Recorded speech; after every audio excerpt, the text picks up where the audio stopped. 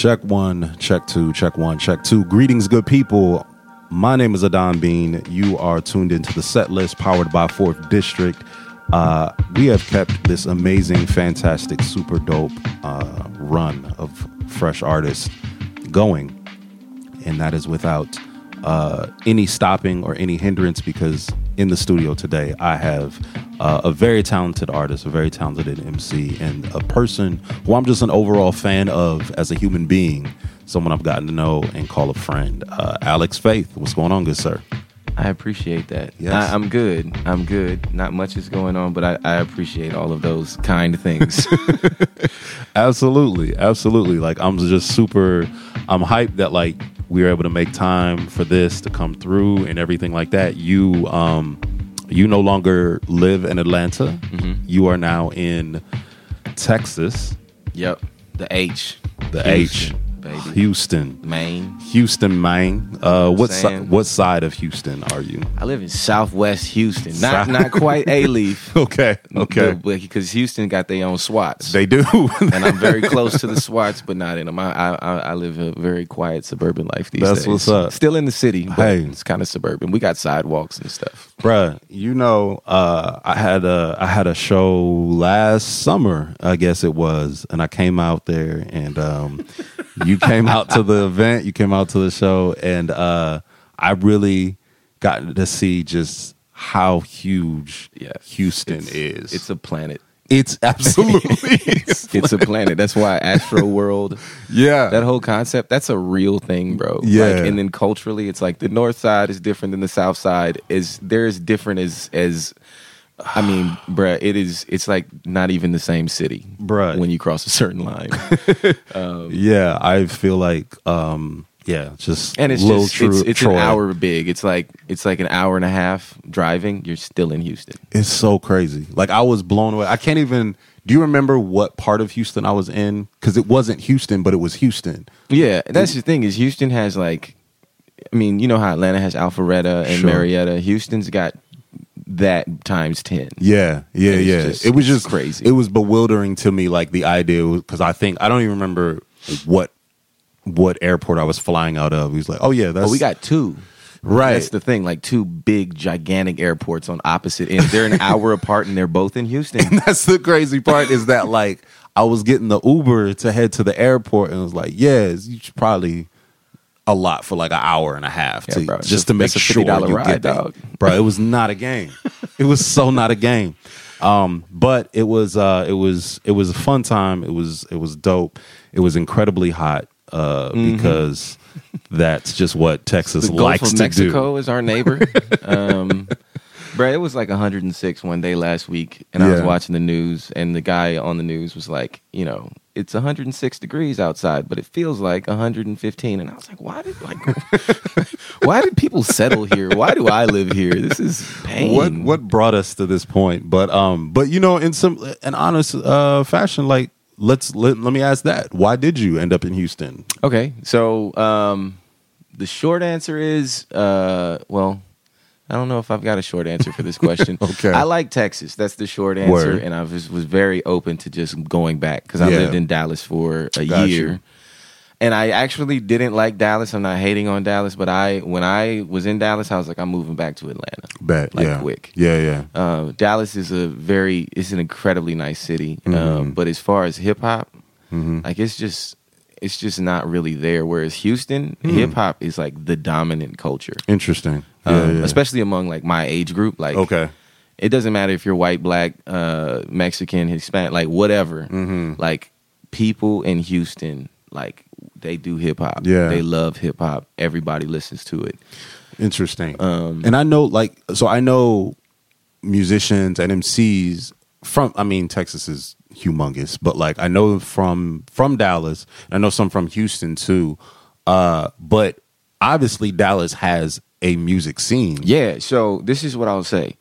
So Atlanta, Nashville, that's Dallas and Houston. I got you. You feel me? I got you. It's like, yeah, there's rappers in Nashville. Yeah, you know, yeah. and there's a music scene in Nashville, but nobody moves to Nashville to rap. Interesting. Got you. You know what I mean? Yeah, and so yeah. it's like, oh, I can do shows and I can go to Deep Ellum and Bishop Arts, and they got the neighborhoods like Atlanta has. Right. Where it's like, oh, you got East Atlanta Village, you got this area and that area where like there's clubs and places to do events, but like Dallas is more rock, country, alternative. Like rap is there because this is America. Right, right. But Houston is like, bruh, it's cats still riding around with elbows, listening to, you know what I'm saying, like Big Pokey and all this other stuff. And it's like, oh, okay. Lil Troy, just Kiki, Houston, them all dudes that, still run the city, dog. That's so they crazy. play them on the radio like them songs came out yesterday. That's the be like- Mo City Don. Like, that's crazy. Like I love it. No, it's admirable. It's almost like it'd be like if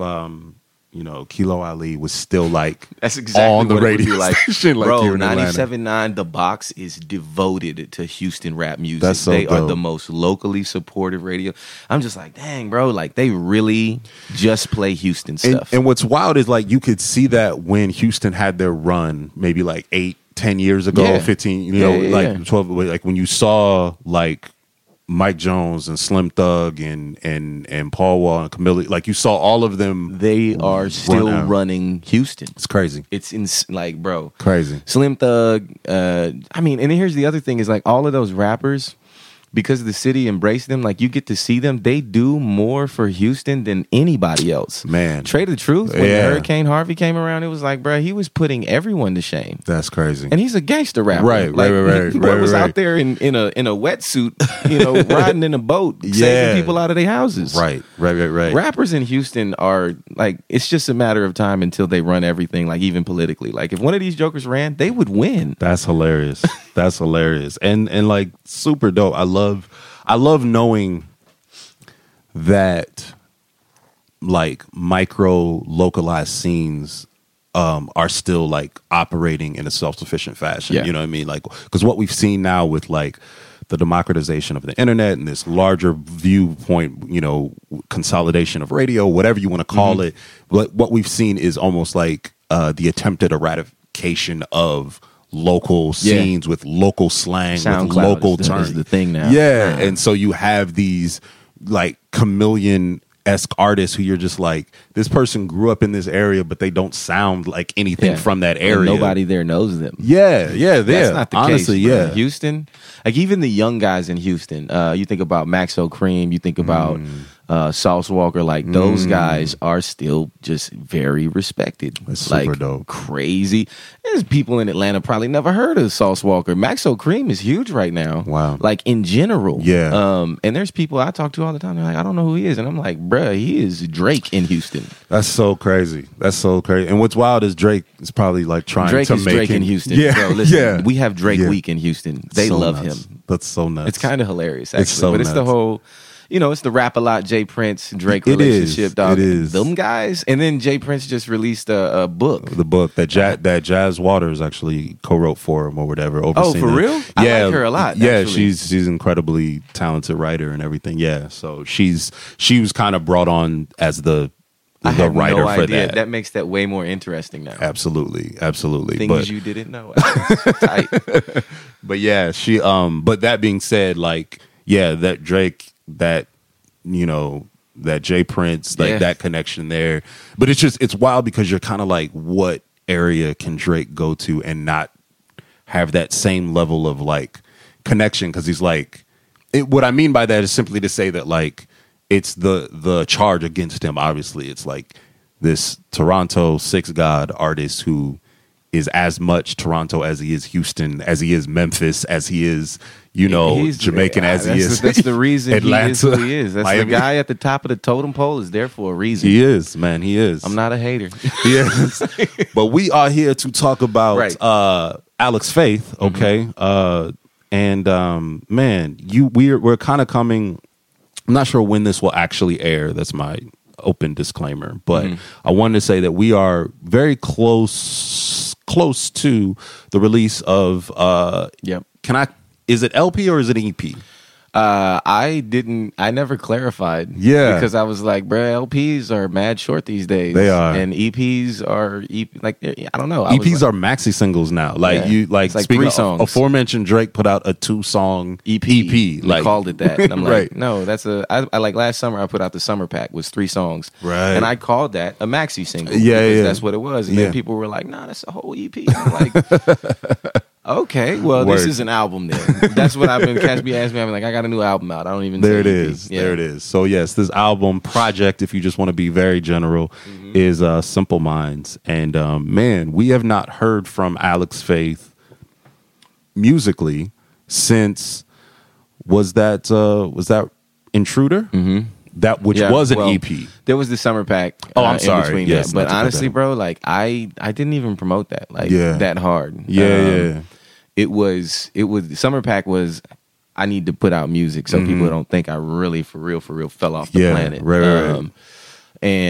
But yeah, before that, my last actual project that I had spent time on Yes. was Intruder. Got you. Yeah. And man, so you've come back with this project, and you know, for those who, I don't know, you're under a rock and you just have not listened to the set list before, what we do with the set list is we kind of talk to the artist, but we like to get to know the artist by knowing their influences. And so we do that through the context of a set list, someone putting together a set list or a track listing in that sense. And so we'll talk to you. We're going to talk about Simple Minds, but we're also going to talk about kind of the music that has influenced you as an artist, and, you know, maybe able to find some common threads in that. But, you know, what I'll say from the offset is that, like, Simple Minds, one, is you can tell this is a different project from what we've heard from Alex Faith, like, up to this point. I feel like production, you're in a different place. So musically, you're in a different place. Mentally, I feel like you're in a different place. I like lyrically, I think you're in a different place. And this is, of course, not shitting on previous work, but it's like essentially just saying, like, the work is that this is. It feels like a more. It feels like a.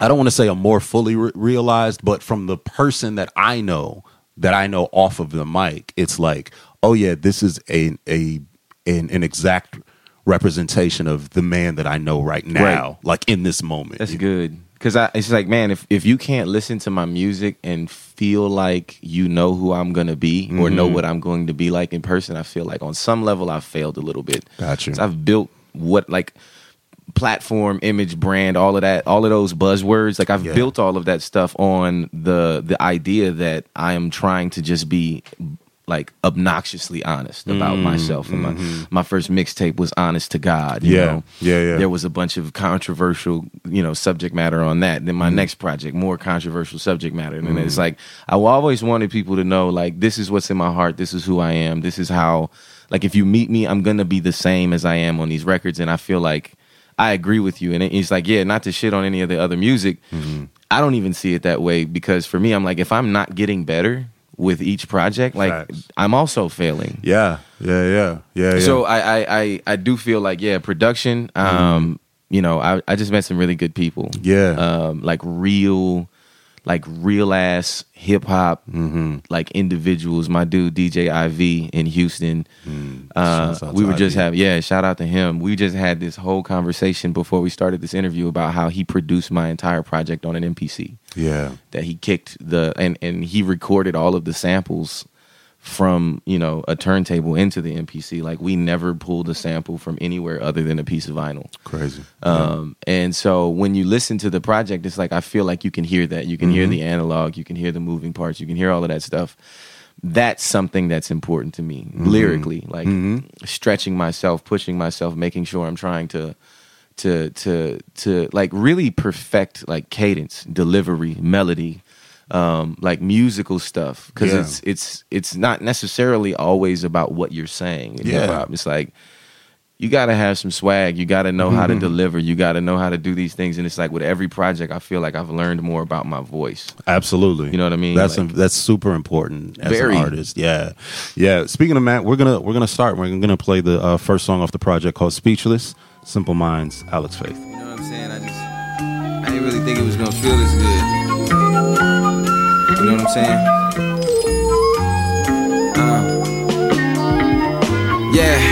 I keep it real. I can tell y'all that I quit last year, went back to college, felt I wasted time. I know they thought I just disappeared, had to take a break on some personal shit. Not the person to get personal with. I mind my own, I know I'm disappointing.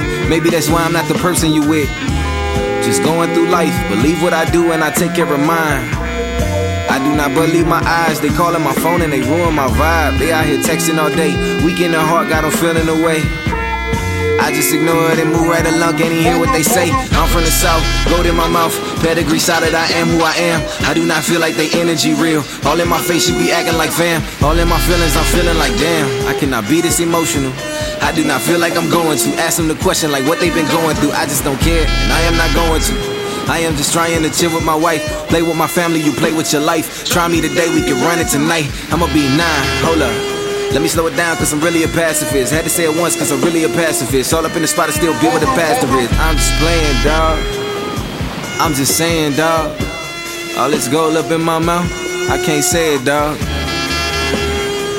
Nah, like for real, I don't even have. Ladies and gentlemen, that right there was Speechless off of the Simple Minds project by Alex Faith. Man, like from the outset, the flutes. Yeah, nah, they grab you, and that's like it's all Ivy. Yeah, I can't take any credit for any of this stuff. Like he's just giving me like beautiful, like just canvas. To just it's like he does his thing, and then I get to come do my thing, and then I mean honestly, it's like I don't even have to really try hard that much. You. He's brilliant, bro. Like I really don't know any other way to say. I would agree with that in the sense of like having gotten to meet and hang out with dude for a bit. Like he's such a genuine person though too. Yeah. You know what I mean? Which is also like, man, like you're talented, but then you're also a good dude. Yeah, he's not an asshole, right? At all. Like, and he's not pretentious. He don't like honestly. He's extra humble, and I'd be like, bro, what you do is not normal.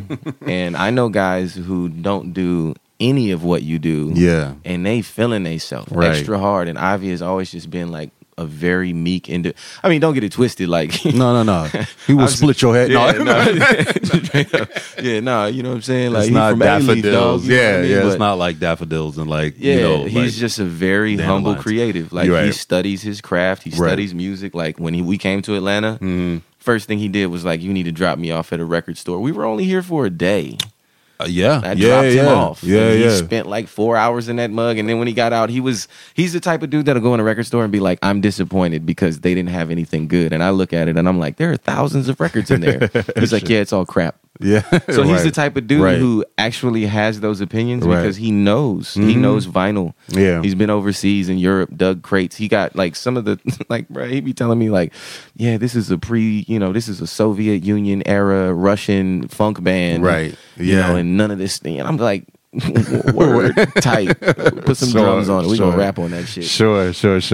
Man, no, and so what I would say, like, you know, when you hear this, like when someone hears Speechless, like I feel like one of those things that they're also confronted with is like, okay, for people who have been tracking with Alex Faith for the duration of your career or who've come along, you know, prior to maybe the last 2 or 3 years, like I think there's some notable things that they would notice. One of which was being like, this is not connected to Collision Records. It's not. Yeah. So I'm seeing Skylane Creative. Yep. Can you talk to me about that as well as bring me up to speed with where things ended or what happened with Collision? Okay. So Skylane Creative it's really just me. I don't know. I don't have a great answer for that because it's I think people try and define things too often. And for me, I kind of dig that Skylane is very undefined in terms of what it is. Because it's like Skylane Creative. What do? We create shit. I mean, I don't like all kinds of stuff. It doesn't matter what it is. Yeah. But it is a home for artists. It's independent artists for the most part. And it's cats who I believe in musically, who don't necessarily have or haven't necessarily had a lot of the same opportunity and experience as me. And so I'm able to sit and consult with a lot of artists that I work with that are signed. I guess you can't see me because I'm, this is an interview with microphones, but I'm doing the bunny ears. Yes. But like signed to Skylane. There's Tony Richard. There's Irva Carter. There's Orwell from Atlanta. And then there's just a couple of other people that I'm working with that's like less official, but they're still a part of that same, I feel like, umbrella where it's like, hey, I need to, can you connect me with a video production guy? I need a music video. I have 20 friends who shoot videos because I've shot 50 videos. You know what I mean? I've put out 5 albums. So a lot of the cats that I'm working with, they're like, I'm working on my first album. I don't know how to do this. What the hell is a rollout? So I'm able to like sit down. I'm not great at any of those things, like but I know enough to like help my friends, and that's really what Skylane is. I feel you, and that's cool because I think there's a level of like, I always say this about Atlanta. People, there was a recent thing about how many people are moving to Atlanta. It's like up from last year. Like it's just insane. Which the amount nuts, of right because last year was nuts, right?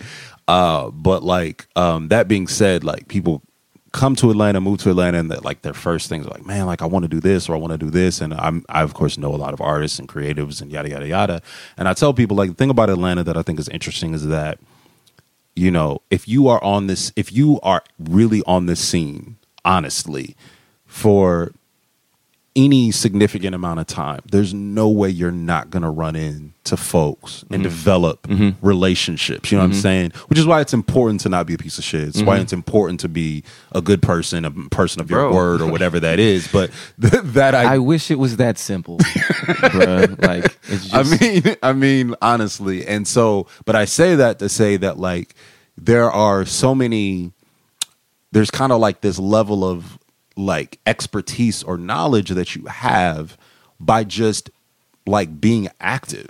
You know what I mean? And I feel like when you're that way, like it's so helpful to have someone such as yourself or whomever who is just like, yeah, like I'm not saying I'm the guru of this. I'm not saying I hold think a all lot the of people keys. Try and be an expert too often, and I'm like, music industry changes so much that you can't be an expert. No. All you can really do is say like, hey, when I was doing this at this time, this is what happened, and it might have it changed 6 months ago from now. I'll share those experiences and that information. Like I meet people who are rappers, singers, whatever, and they're like very protective over that information. Like these big ass secrets, and I'm like, no, a rollout is not something that you need to go and like what? I can share this information with you because I'm not a jerk and I want you to win. And the other thing too is like one of the things that I've really focused on with myself is not being intimidated by other people's talent. Not being intimidated by other people's gifts, because it's like you hosted the release party for Simple Minds a few weeks ago, and I can tell you with full certainty, and this ain't no false humility shit, I feel like everybody who performed there is more talented than I am. Like I have to go out of my way to make sure I'm working with Ivies. I'm going out of my way to make sure I'm sitting down and spending time writing records when I'm around Tony Richard, and he just makes that shit because it's in him. Gotcha. Josias, right? Bro, Josias is scary. You can't be intimidated by somebody like that because one, he's a good person. He's not a jerk. Yeah, right. And he's just like, hey, I need to figure out how to do some of this. I don't like, and the answers to some of my questions. Right. And I could be very much like, no, you didn't earn this. I've been working my ass off for 10 years. I'm not telling you shit. Right. But it's like, dog, if he wins and he makes it, that's my dog. It is. You know what I mean? Yeah. I want to see that happen for him and his family. You know what I mean? Like, yeah. I just think it's too many people that hate. Like, nothing good ever came from being a hater. Like, not at all. Not at all. The most diabolical hater of the year. Yeah. So Skylane, that's really what Skylane is. It's just like, man, I got some friends who I think are just crazy talented, right? And they just, like, I don't know, bro. Like, it's not necessarily that I even feel like they need my help, because that ain't it either. I don't want to make it sound like that. No, but I think you're just being honest though with the fact that, like, circumstances and effort and various things put you in a position where you were able to experience kind of like a lot more than some others have. You know what I mean? Me and Tony have even had the conversation where I'm like, bro, I'm not beyond the reality of knowing that is part of privilege of who I am. And it's like, interestingly enough, a lot of the artists I work with haven't been given the same opportunities. One, like, we were, I mean, it was lightning in a bottle, like the early Collision, We Live as King stuff. That really set me on a path to where, like, I ended up in rooms and around people where I was like, I don't know how I got here. Yeah. And that came from a lot of different things, relationships, cosigns, big, humongous cosigns. Yeah. But I know that, like, bro, I'm white. Dog, white people like stuff that looks like them. And so I've been given a lot of opportunities on that basis. It's like, you know, hey, I haven't had to work as hard as some of my friends, and I think that shit is a little bit messed up. So for me, I'm going to use my privilege to benefit people that don't look like me. Wow. And that doesn't mean I'd sign a white dude in a second. Like, I've done it before. So for me, it's not about like, oh, let me do all of these other things, but it's like, at the end of the day, you know, you're leveraging I've got a lot of stuff that some of my friends didn't have, and some of it is from cosigns, some of it is from privilege, some of it is that I did maybe work harder than them. But at the end of the day, I'm like, hey, you can still do this shit. Yeah. You know what I mean? What I think is also interesting, like you described that Collision time as like lightning in a bottle. Like I think it was also, and correct me if I'm wrong, because I always let you know, like I have there are periods in you got CHH handicaps. Yes, there's blank spots. You know what I mean? But I will say there's part of that lightning about it. Like there was a burgeoning like coming to the forefront scene at that like particular moment. I think people were sick of the same 5 artists. I think that was a big part of it.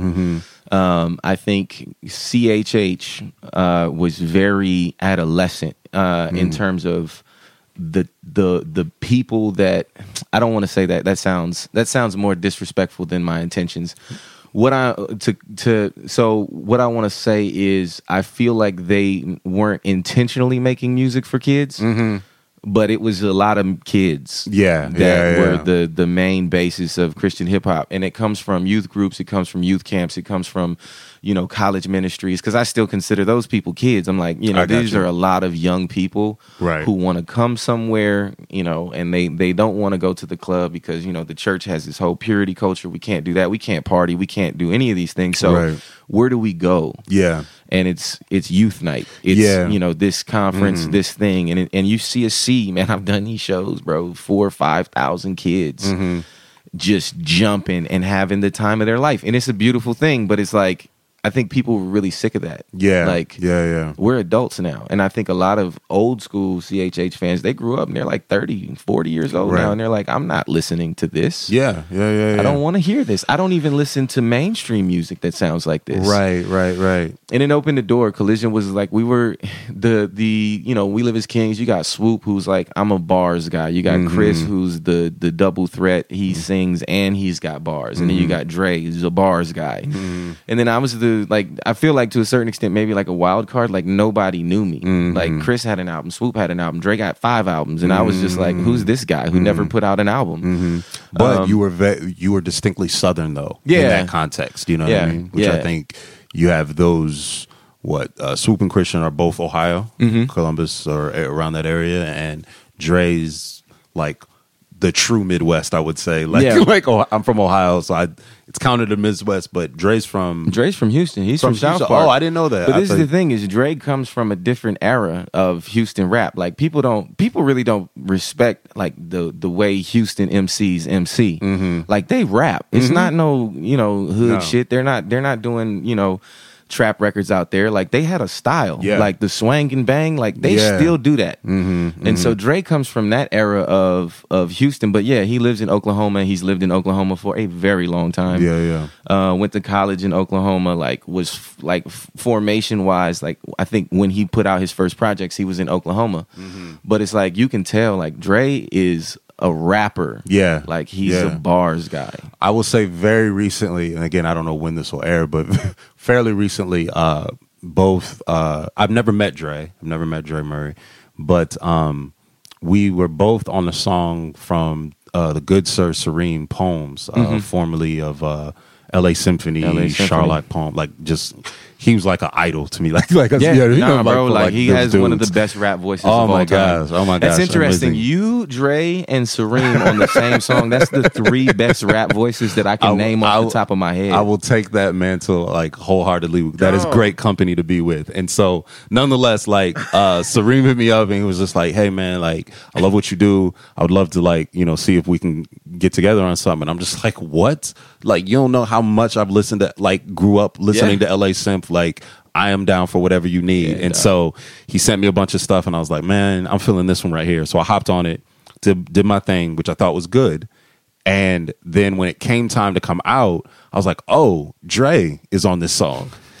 And Serene put me at the end, and I'm like, what were you thinking? Because Dre murders the second verse. Dog, I did a whole album with him. I hated that feeling of like, shit, he finna send me an email, and I'm gonna have to go rewrite my junk. Man. He pushed me though, and that's honestly, man, I had to go through that. I had to go through that kind of stuff with like Dre is older than me. Dre's been rapping longer than me. He got more albums, more content. Like he's a veteran. When we and him went on tour, I had no idea what the hell I was doing. I just followed him for the most part. Like I'm gonna copy what my man is doing because Dre really does this. Like he's really about it. You know what I mean? Like it's like I never wanted to go behind him on a song. I got you. No.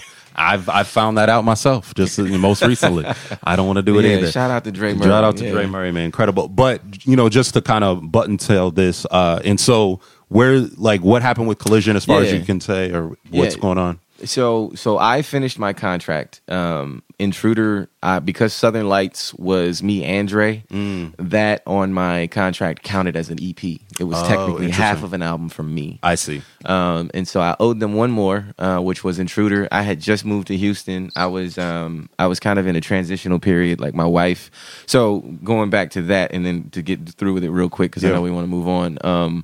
My wife got her master's in IO psychology at UGA. We moved to Houston because she got a job there. Fresh. And while we were living there, I just was like, man, I really am trying to figure out what I'm doing with this music stuff. Like, we just moved to a new city. I don't have my studio anymore. I don't have any relationships with anybody. I'm completely rebuilding. Ivy, I had no idea who he was or how we were going to meet at the time. So it was really like, okay, let me figure this out. So, man, I put that project together very fast. Got out of my contract to Atlanta, and it was, for real ones, we locked in like in a night. Like it was very quick. That mug was done. Oh yeah, I forgot all about that.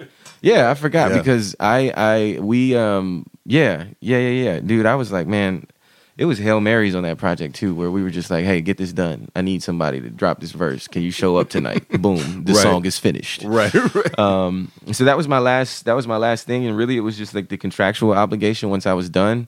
That came out in 2016, and by that time I was the only active artist on the label. And there's no reason for me to stay. And then the owner, CEO of the label, he's shooting. He's doing like documentary filmmaking now, and like he's doing stuff with an organization called the Justice Conference. Right. This fool goes around the world and films, injustices. Like he just was talking about. Me and him had a whole conversation a while ago about like, the Maltese government and like the issues that they're having as far as like Africans trying to escape like terror and go to Europe, and like literally putting these people in jails, like concentration camps. Crazy. And so he's out there doing that, which is really dope to me, and I'm glad because I feel like that's what he's supposed to be doing. And it's just really good to see him doing well. But Dre, I don't think Dre is on Collision anymore. I think I don't know. I honestly don't know his situation right now. Yeah. But Chris and Swoop and Corey Paul had like a little stint there. Everybody was gone though. Yeah. And so I was like, man, I'm going to finish my contract at least. Like I want to keep my word. Right. You know what I'm saying? To these people, I signed this piece of paper. I'm going to turn these albums in. Dope. And I don't have tons of complaints. Like I feel like I mean, you saw like with the studio stuff. It's like, man, if I needed something, if I needed a music video, they did it. Yeah. So shout out to AT and just just what that was. Just that time. It was a time. It was a good time. And it's in the past now though. Yeah, absolutely. And so we are moving forward Skylane Creative and this album Simple Minds. But man, you know, like I said, the set list, we don't just want to talk about your music, even though we love your music. We also want to talk about the music that made you want to do music. Right. The music that touched you, the music that was influential for you. And I feel like, you know, for anyone who's heard you for any good amount of time, like they maybe can start to pick up on certain fingerprints from artists who have left points on you or left things on you. But, you know, with you know, kind of no more like blustering, like I just want to talk to you about, like, when you think of a set list, you think of opening, right? You think of an opening song that is supposed to grab the audience, galvanize the audience in that sense. Like, what is maybe your favorite opening song to an album, or at least the one that's most preeminent in your mind right now? It's like, there's the only song that popped into my head. Yeah.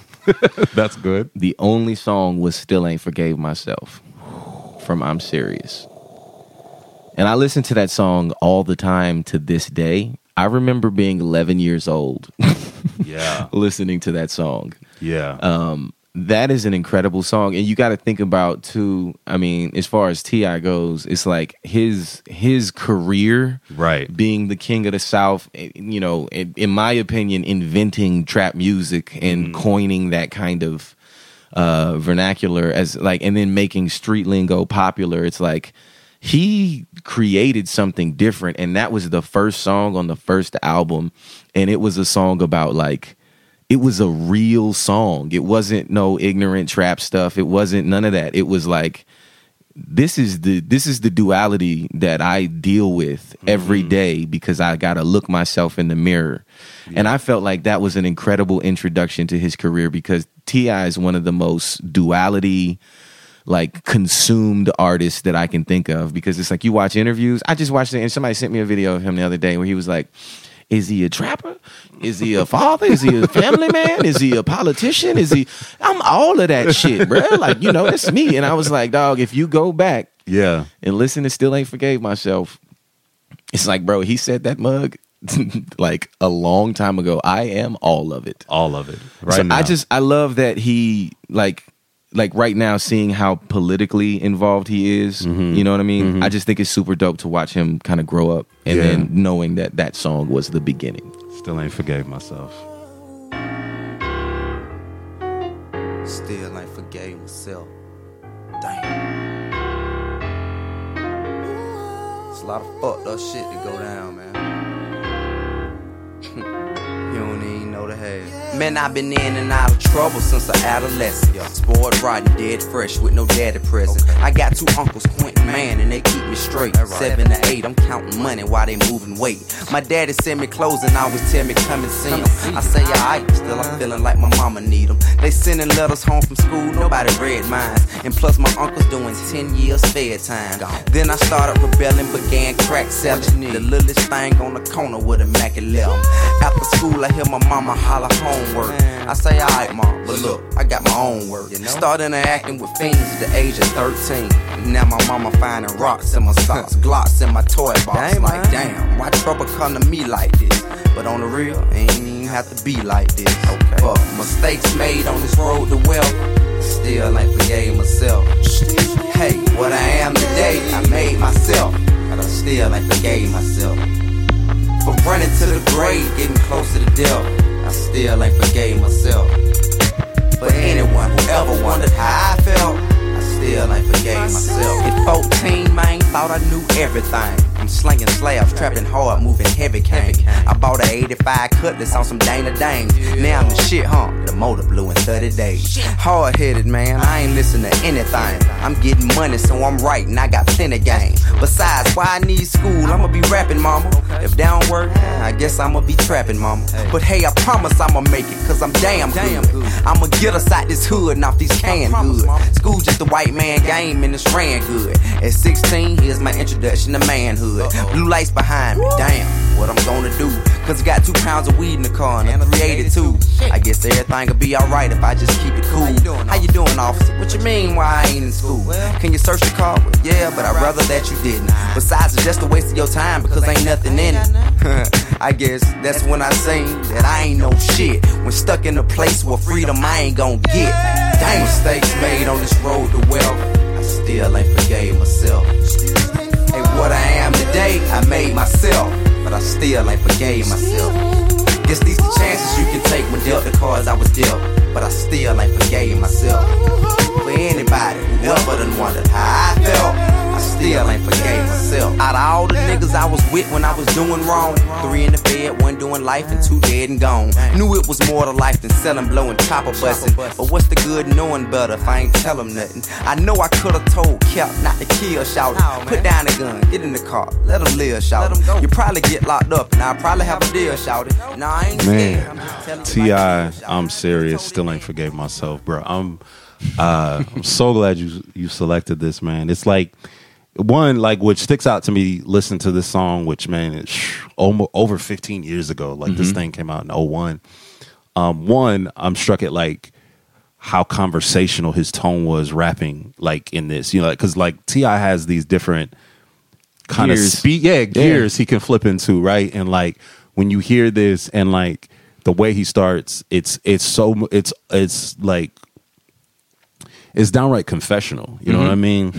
And like to start your debut album this way is nuts. It's a conscious rap record, bro. Right. Like the guy who invented trap music was putting out conscious music on the same projects, and I love that about him. Yeah, because that is a deep song. It's incredible. I think that sticks out to me. And then the other thing is that you know we were talking off mic like about like, you know, there's like top 5s that like are kind of like objective, where you just you can kind of tell someone, hey, this is who I think as a whole at this current point hip hop would say is the top 5. You get the Jay-Z, yeah, Nas, Biggie, Tupac, right, and that's like kind of like not debatable. It's kind of like, yes, like that's standard. It makes sense to put that there. And you might say like, you know, there might be 3 or 4 other names that you could swap out, but it's kind of like some interchangeable stuff from essentially earlier eras. Right, but essentially you're like, these are the 5.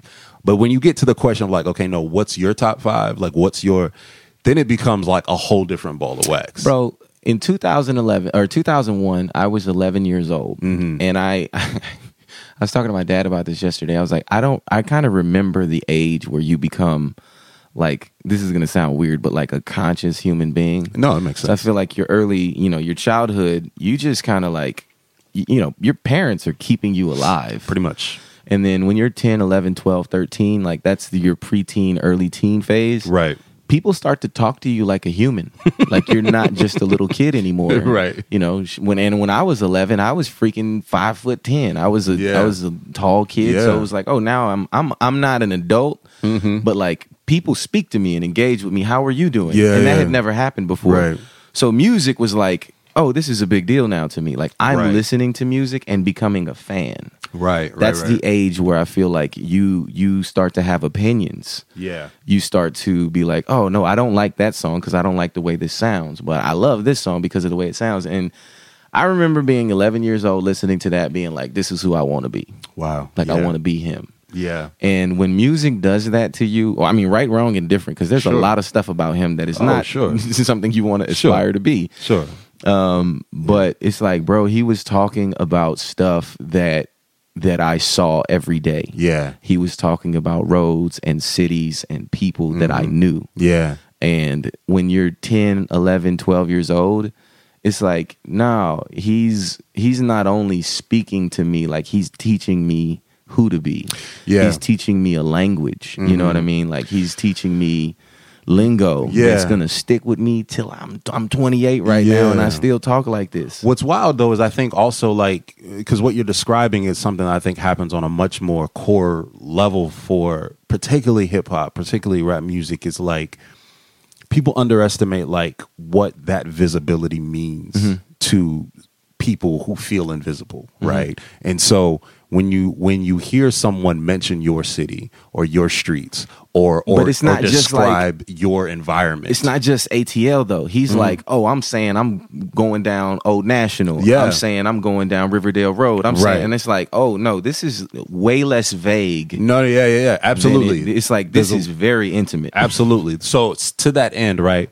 When I saw this, I had moved to Atlanta, came down for college, and I had me and my homies, we had a spot Collier Heights, which is an apartment joint right off of Simpson Road. So we lived in Simpson. We lived off Simpson Road, right next to Lincoln Cemetery, Frederick Douglass High School. Like we lived in the actual trap. We lived in the actual trap for like 2.5 years, 3 years. Right. I mean, maybe not the first one, but the first one that was ever called that. Right. And so what we saw was these stickered signs for this "Who is T.I." is what it said, and it had like kind of like this NBA player logo outline of this person. I was like, I have no idea who this person is, but it was like, this is kind of like a really fresh and creative marketing for whoever this cat is. Yeah.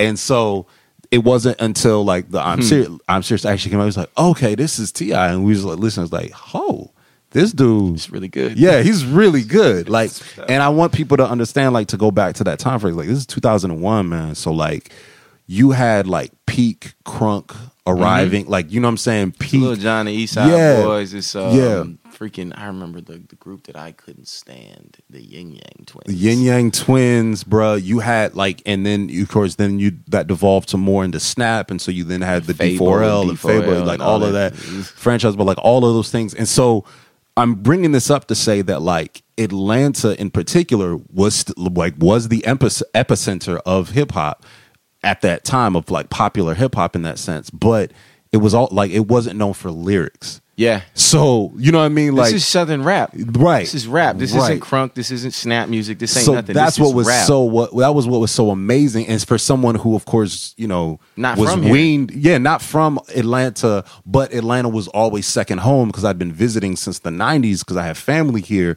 I was weaned by Outkast. I was weaned by whatever. And so it became this thing where it was like, okay, here's an artist that's not in the Dungeon family, doesn't necessarily have that direct lineage from that, but he's still rapping his ass off. That's a really good You know point. what I'm saying? And it's happening in this time when like no one else from Atlanta is like rapping in this way on a mainstream level. And because this even predates Luda. You know what I'm saying? Like from a national perspective. And so yeah, it's just fascinating, man. I love this song. I love this selection. I love this choice. Dope. That makes me happy. I'm glad. I'm like, I was sitting here. I was like, man, I need to answer this question right. No, you good. You are so good. Whatever you give me is right. I don't want to belabor things because I can talk to you forever. Let me keep things going, man.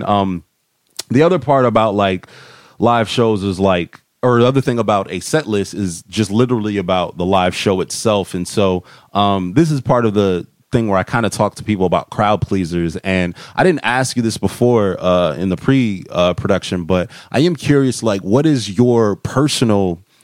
like the Alex Faith song from any of your projects, like where you know at a live show this thing rings off? Oh, that's extra easy, and it's a song that I'm not even like in love with myself. Mm-hmm. I got a song, "City of Nightmares," from my first album. It's like without fail, if you know it, if you don't know it, like people just lose their crap over that one.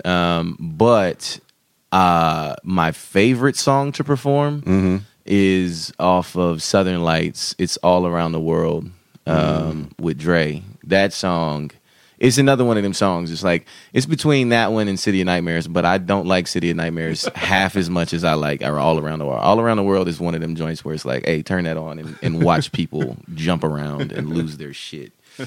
So, and that was, man, it's those types of records that are, a lot of people, the reason I like that record is because it wasn't contrived. Like, people go and sit in the studio and they're like, let's make a crowd pleaser. I don't like doing that. Yeah. It's like I like making stuff and then figuring out which ones are the ones. Because there's some stuff that people love and I didn't think they would. Right. And then there's stuff that I think is going to kill and people are like, nope, not feeling it.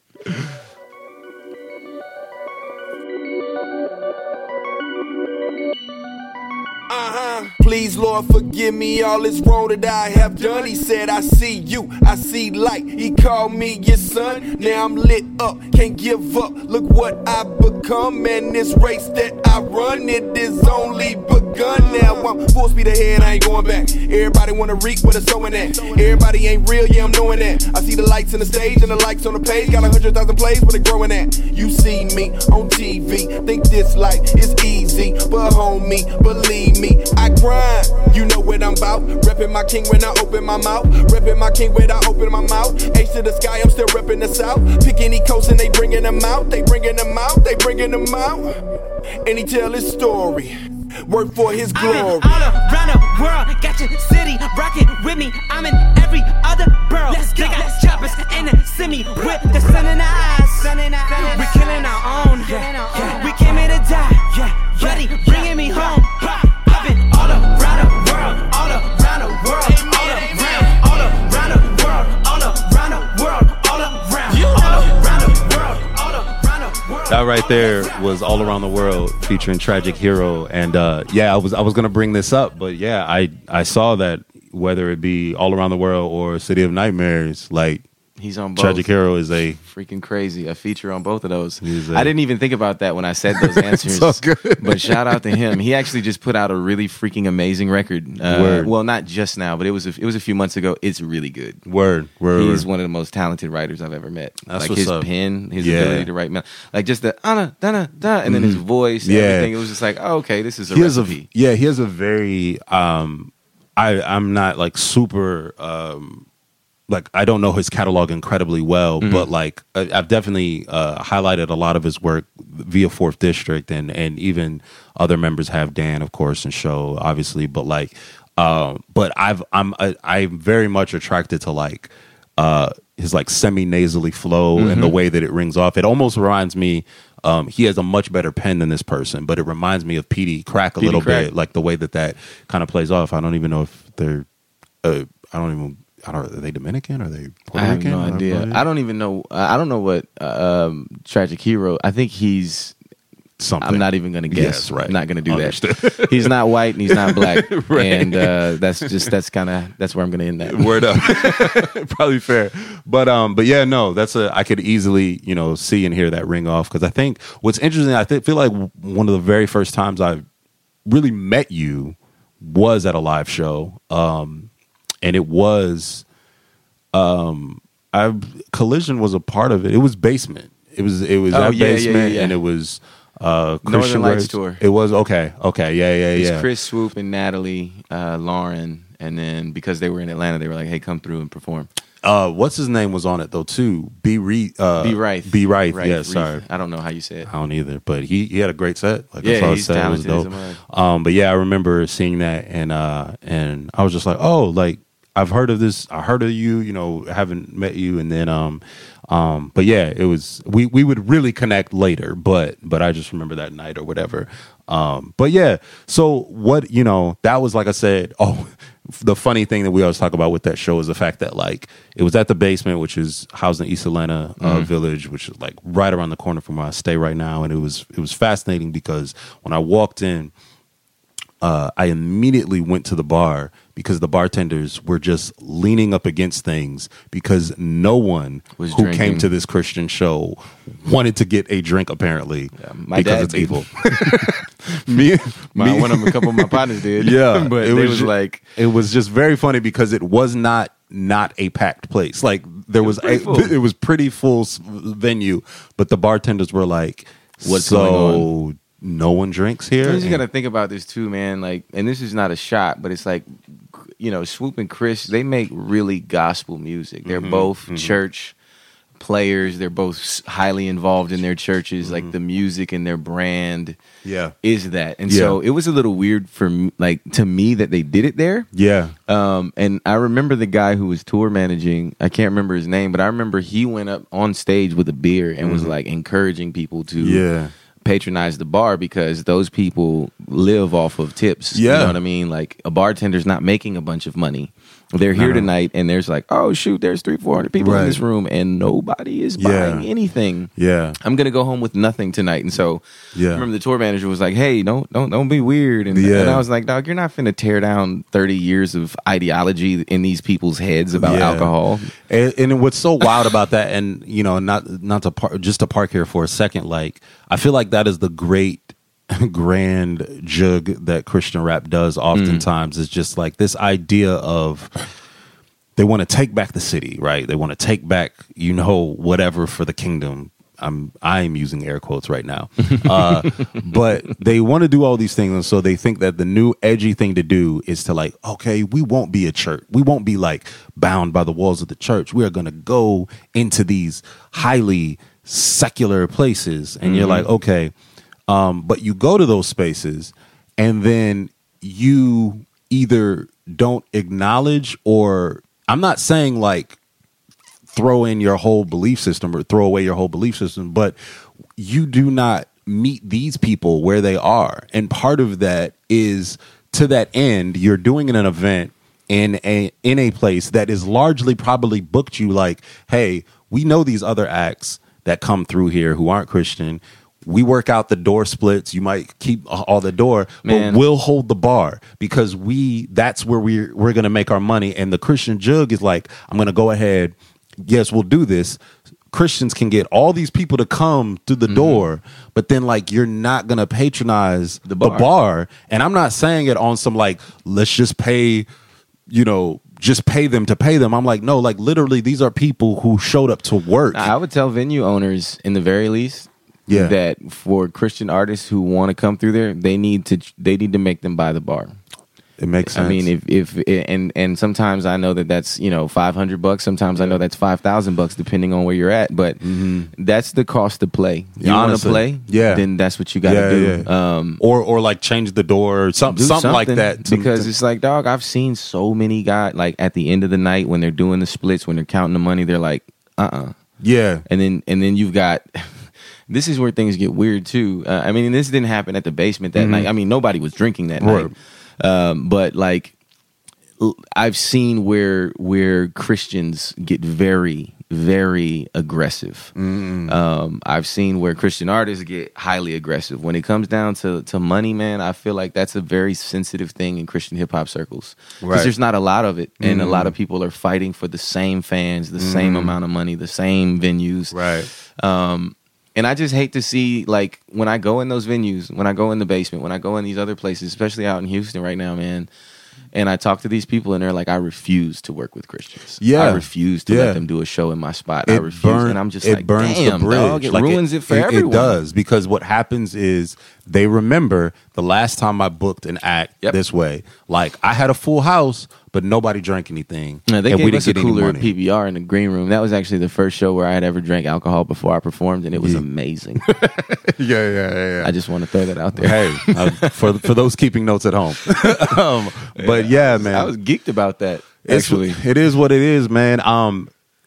We were talking about that event, of course, where you were on stage and you were performing your music, and that was prior to Bloodlines. That was prior to Intruder, and obviously this most recent project, Simple Minds. But what is maybe perhaps your best live show experience where you weren't on stage, but you were in the audience?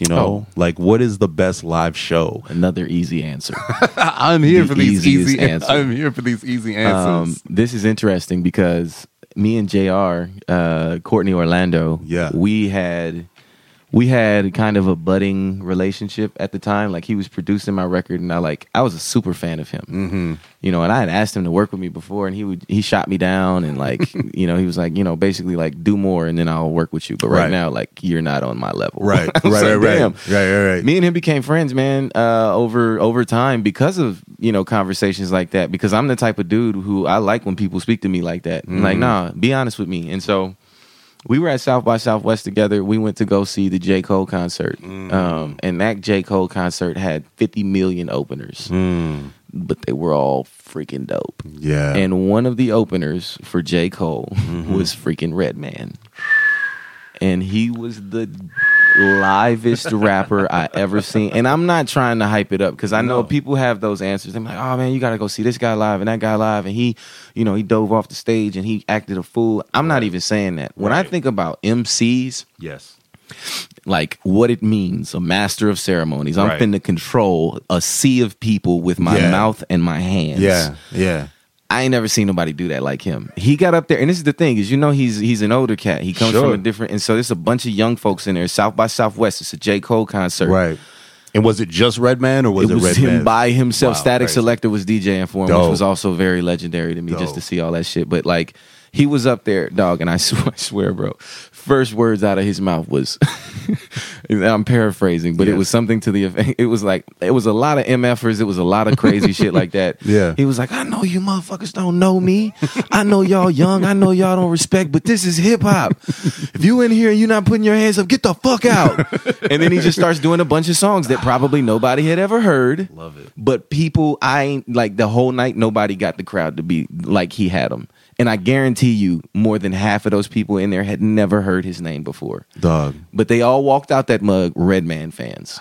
And that's why he's still around. Yeah. Because all you got to do is see him live and you're convinced. It's like, I'm sold. There's nothing about, he's not lying. Like hip hop is in his soul. Good Lord. It was amazing. I was going too, but we roam. Cellular phones, doc meth, back in the flesh, blood and bones, don't condone. Spin bank loans and homegrown. Suckers break like turbo and ozone. When I grab the broom, moonwalk, platoon hawk, my goons bark, leave you in the blue lagoon lost. True. B9s in the glove with Masu, D9 in the glove, right behind on the balls.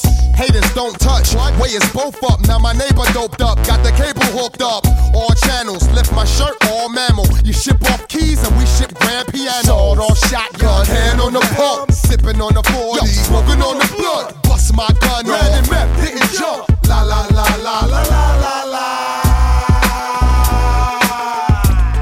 Yeah, come on.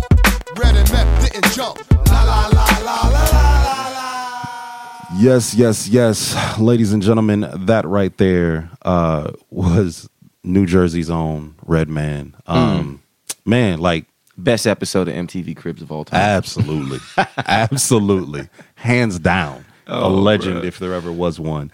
But yeah, man, no, that's super dope. And honestly, the way you're describing his live show, it's on brand. You know what I mean? Like it's what you would expect from Redman. Because he's always been someone who, I saw him years ago when he was kind of more of his heyday, I would say. Yeah. But hearing that description of him and how his interaction with young fans, like you could just like so disrespectful, dog. Yeah, but then also someone who doesn't take himself too seriously, which is always something Redman has been like. There's a lot of guys from that era who are, bitter about, and he's like, nah, I'm gonna.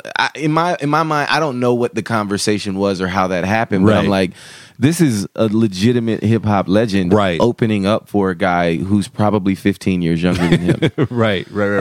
But J. Cole is the man, and Redman is not the man anymore. Right. And he could be one of those pretentious, legendary cats who has a chip on his shoulder. Absolutely. But it's like, bro, once you cross 40, you're not finna be doing the same stuff. Not at all. Not at all. The fans change. Kids are growing up; they're becoming fans. Right. What are you supposed to do? And be bitter or just be tight? Right. And there's a level of things where it's like no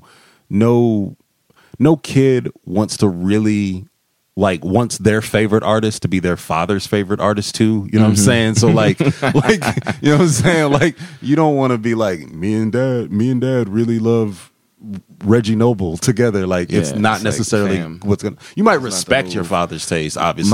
My dad has interesting taste in hip hop because he was strictly 80s, early 90s. Yeah, and so we would have conversations. This is like KRS-One. Sure. He never liked the Beastie Boys, but it's like Run DMC. Yeah, you know what I mean? That age bring. And I used to listen to that stuff when I was a little kid and hip hop. And I'm like, bro, but by the time I turned 10, 11, 12, and T.I. came out, I was like, why? Why would I listen to that? No diss. No, this I am a millennial. You're making what it is for you. Absolutely. No, it's hilarious. Keeping this thing moving, man. At the set list, another part of what happens is like when you're doing a live show or when you're doing a set, you oftentimes will just be like, hey, I'm gonna perform, but I'm gonna need some help with this next tune, and you might bring somebody else off the bench to come through and help you out with whatever you're doing next. And so I'm gonna play this song, and we're gonna talk about it in a little bit here. Take time. Who I am, it just take time. It take time. It take time. Man, who I am, it take time. Man, I done held it down, don't mistake me for a slouch, yeah. I done took some meals, I just learned to make them count, yeah. Take a couple L's, man, that'll make them doubt, yeah. Art of bounce back, that's what life about, yeah. I've been training all my life to be a boss. Young Kakashi fought with pain and got the sauce. Young Itachi, little brother, mean the most. I be chillin', dog, and I just play my role, yeah, man. I be chillin', dog, and I just play my role. Time to get these yams, yeah, that made me go. Man, that right there was Time featuring Orwell. Yeah. Talk to me. I mean, you have a few guests on this project. You've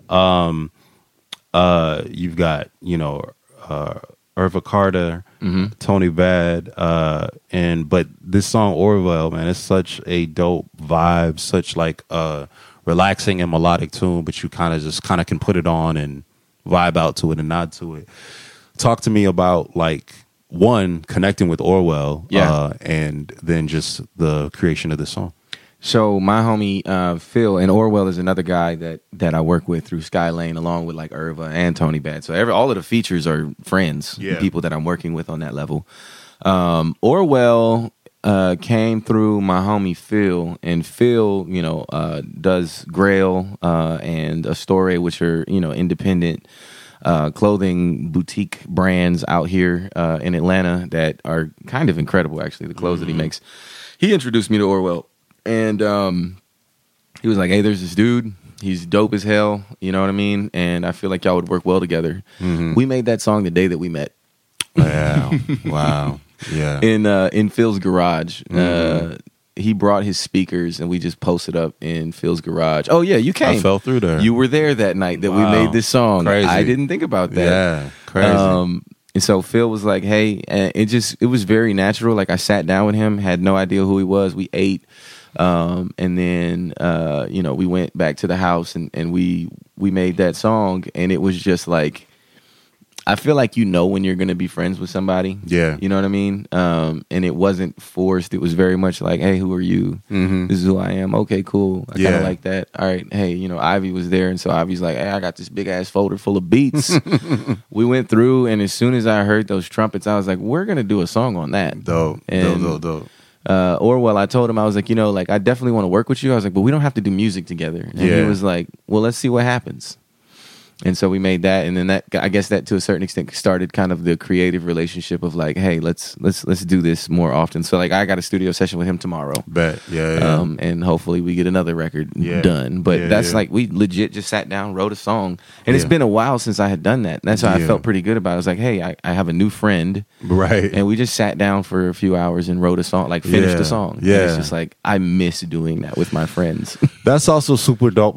Like you can like listen to that song, and it's also this snapshot to be like, if I'm ever gonna remember like meeting this person, like I actually have a song. Yeah, like we did that. Yeah, it's not like a picture we took together. It's not like it's like no, like this is the night we met. You know what I'm saying? It's crazy, bro. Something. And that was dope. just how the chemistry went too. Right. Like it just wasn't forced. Like mine and his.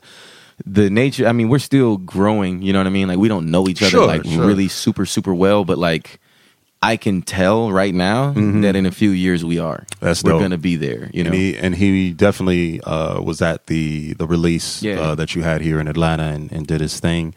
Man, again, though, talk to me about perhaps one of your... this is obviously one of your more recent collaborations for this project, Simple Minds, but talk to me about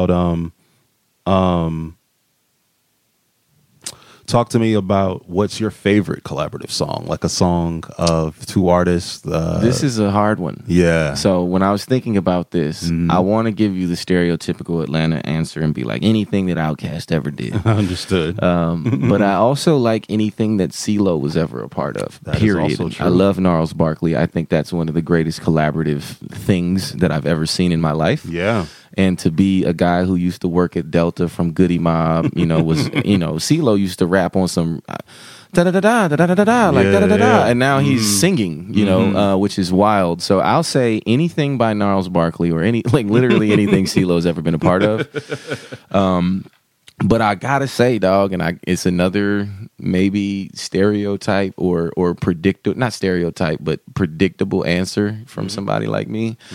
But Bring 'Em Out was a very big deal to me when it came out, because I felt like what we were just talking about with the whole Southern rap, the stigma being like, we do snap music and crunk music and we ain't talking about shit, but dope and it's and strip clubs and all this other stuff. But it's like when Bring 'Em Out came out, it was like Jay-Z. Jay-Z is on a song with the guy who calls himself the King of the South. And for me, the only other Southern cast that Jay-Z ever messed with, 8-Ball, MJG, and UGK, like he did records with them, but it was like the first time that I was like, hey, he's hanging with Jay. Well, here's what I would say though, like, because I'm gonna play this tune from Gnarls Barkley, because I agree, like CeeLo is just incredible. What I feel like is also kind of I don't know if we can count that collab, only because that was also that really weird period where Jay had come off, like he had kind of like low-key retired and then came back, and they had him in that weird like deified stage where it was like where here's what it was, where his voice would be sampled, and so that was like the sample, right, of his voice. So you know what I'm saying? So he's not physically there on this, but they took his vocal sample from What More Can I Say? Fair enough. And Swizz Beatz actually just made it sound like Jay's right there with him. I think too, I want to point out too, I think even maybe more so than just MCs doing songs with other MCs or artists doing other songs with other artists. Yeah. I'm glad you point out Swizz Beatz, because it's like whenever T.I. did anything with Swizz Beatz or Just Blaze or anything like that, it was this very high level production quality, everything. Yeah. I think about Help on the Way. I think about Bring 'Em Out. I think about these really big, humongous musical records that I count that as a collab, because I'm used to T.I. doing, what's his name? Toomp. I'm used to them. I'm used to that kind of stuff. And so to hear a cat from the South, from the West Side, like, nah, I'm finna get on this Just Blaze beat and eat. I'm gonna be on Bring 'Em Out, and I'm finna make I rap like this. Right. But yeah, no, that's a fair thing. I guess for me, I just was thinking, I was like, man, like that song, like Bring 'Em Out was I don't know. Anytime Jay-Z, I feel like I have a very high view of Jay-Z as an artist. Yeah, and I feel like whenever I've heard Jay-Z's voice on like one of my favorites from the South, because Jay-Z isn't one of my favorites. I'm not even finna sit here and say that. Got you. I have a high view of him because I know who he is, and I know what he's done, and I know what he means to the industry. So whenever there's a Jay-Z, like even Eminem did I Can't Help It with T.I. on No Mercy album, and I hated that album, but I loved that song, and I was like, T.I. can hang with M. Right. And this was before M started being trash. No, I feel you, and I think that, and like, M on his worst day is still like better, incredible. You're just like, wow, I can't believe you do that. Even if I don't like the finished product, I can't believe you did that.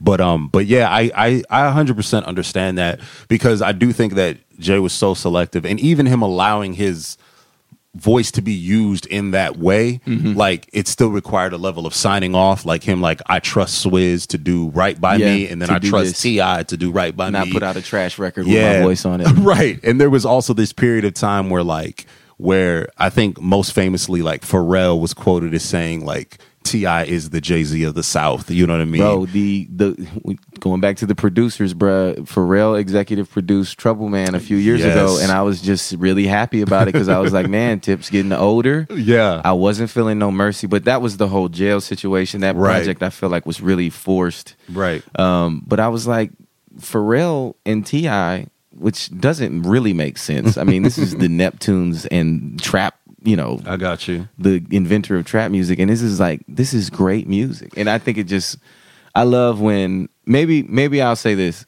I feel like even better than just artists doing records together, I feel like when you have chemistry with the producer, those collaborations are significantly just more important. And when you can tell, because it's like T.I. shouldn't be rapping on that. But he did, and it was great. And those collabs, I think, are really exciting to me. Right, and I think that's the thing too, that like Pharrell. What's weird is like Pharrell's a whole case study because of all the various circles he's able to occupy. Because like Pharrell, you know, reimagined as Big Hat, you know, Happy on The Voice Terrell, right? And then you have the Pharrell, and then you have The Voice Terrell, but then you also have obviously like Gutter early clips, Virginia Pharrell, so.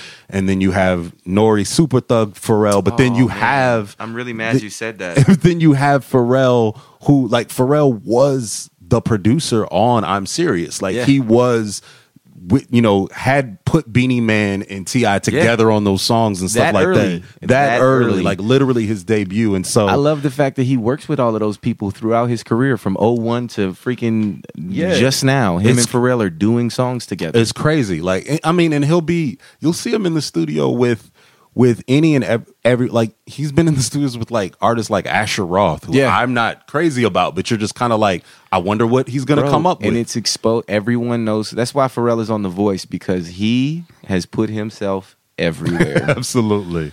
Let me play this song. Man, talking about Gnarls Barkley, the collaborated work from CeeLo and Danger Mouse, and just Georgia looked fantastic at this time, man. Like it was kind of a weird time.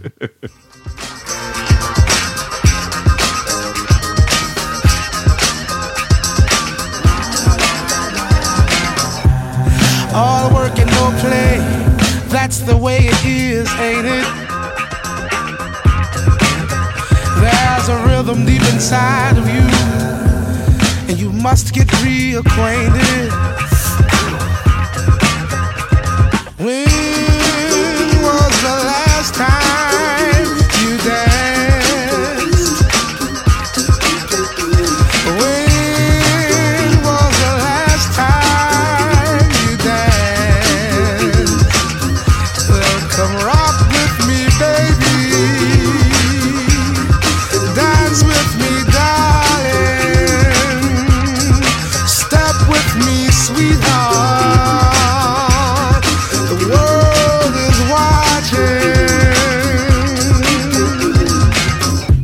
Under an endless sky, wish I could fly away forever and ever. And the poetry is so pure when we are on the floor together. It's been a long time. When was the last time you danced?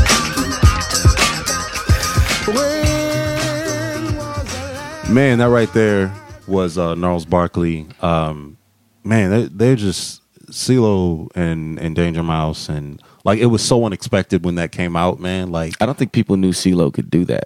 That's the thing, and people who follow, like, were really into CeeLo always knew he could push it to that point. But like, yeah, I agree. I think en masse, like people didn't realize, and then there were so many people who came to know CeeLo in this context, and you're like, bruh, but do you know what he, like, this man? You don't know anything about Dungeon Family. I don't recall ever graduating at all. Sometimes I feel I'm just a disappointment to y'all. Like his verses on Get Up, Get Out, Get Something, his verses on Goody Mob Records, like it's just, and to, you know, those little known facts, like, you know, he was almost an outcast, like, in the group. Like, it's just wild. You watch those Organized Noise documentaries? Yeah. First of all, I recommend that to anybody. But yeah, dude, CeeLo was, I mean, and this is another thing, going back to the reasons why I pick some of these things as the answers. Yeah. It's like, bro, my partner lives at the intersection of Headland and Delowe. Headland, yeah. Like, man. I lived in East Point for years. I lived in College Park for years. Right. So to hear these people talk, like, I was interview with CeeLo, he's like, man, you know, we was at Delta. I'm out on the freaking tarmac working my ass off. He was like, and they played Players Ball on the radio, and I just went home and never came back. Wow. It's like, I quit. They played Players Ball on the radio once, and he was like, it wasn't my song. I'm not even on the song. I quit, though. But those was my people. I quit. And I'm done. The same day. I never went back to work. And I was like, bro, stories like that for people like me. Sure. Like, you know how many people I know work at Delta? Right. This is freaking Atlanta. Absolutely. It's like 5 of them companies. You got Home Depot, you got Coca-Cola, you got Delta. Everybody knows somebody who works somewhere like that. Absolutely. Without question. So that's why I feel like it's beautiful. Yeah, very beautiful. Predictable maybe, but no. No. But this is why the people tune in, Alex. This is what they came for. We're rounding third, heading home. What's talk to me, some of this has maybe come out over time, but just like in hip hop, we don't have what's tradition. I interview a lot of singers a lot of time, and so singers oftentimes when they're part of their sets, they might do a cover song which essentially like speaks to kind of just a song that means a lot to them, and they will reinterpret it for themselves or just to perform it. And hip hop really doesn't have covers in that way. We have remixes. We're not allowed to do that. Not really. No, it'd be very bizarre having a rapper. Let me just go do somebody else's song. I saw that happen at Apache Cafe when I was like 17. Wow. And it was very weird. It was a guy did an Eminem song. And I was strange. Like, this is terrible. Yeah, that doesn't sound right. But that being said, what I think of when I talk to MCs and what would you say is perhaps your largest?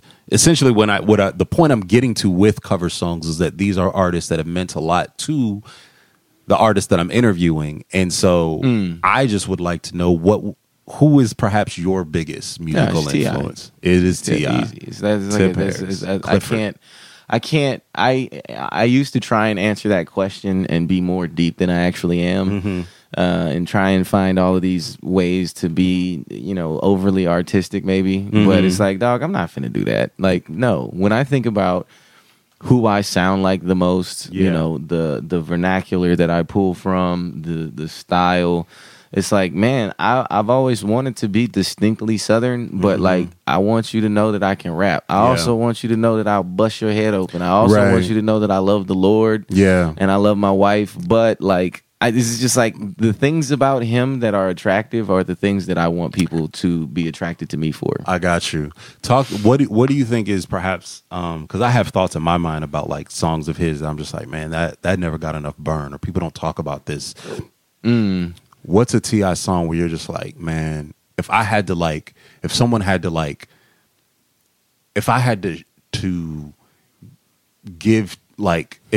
be introduced to T.I.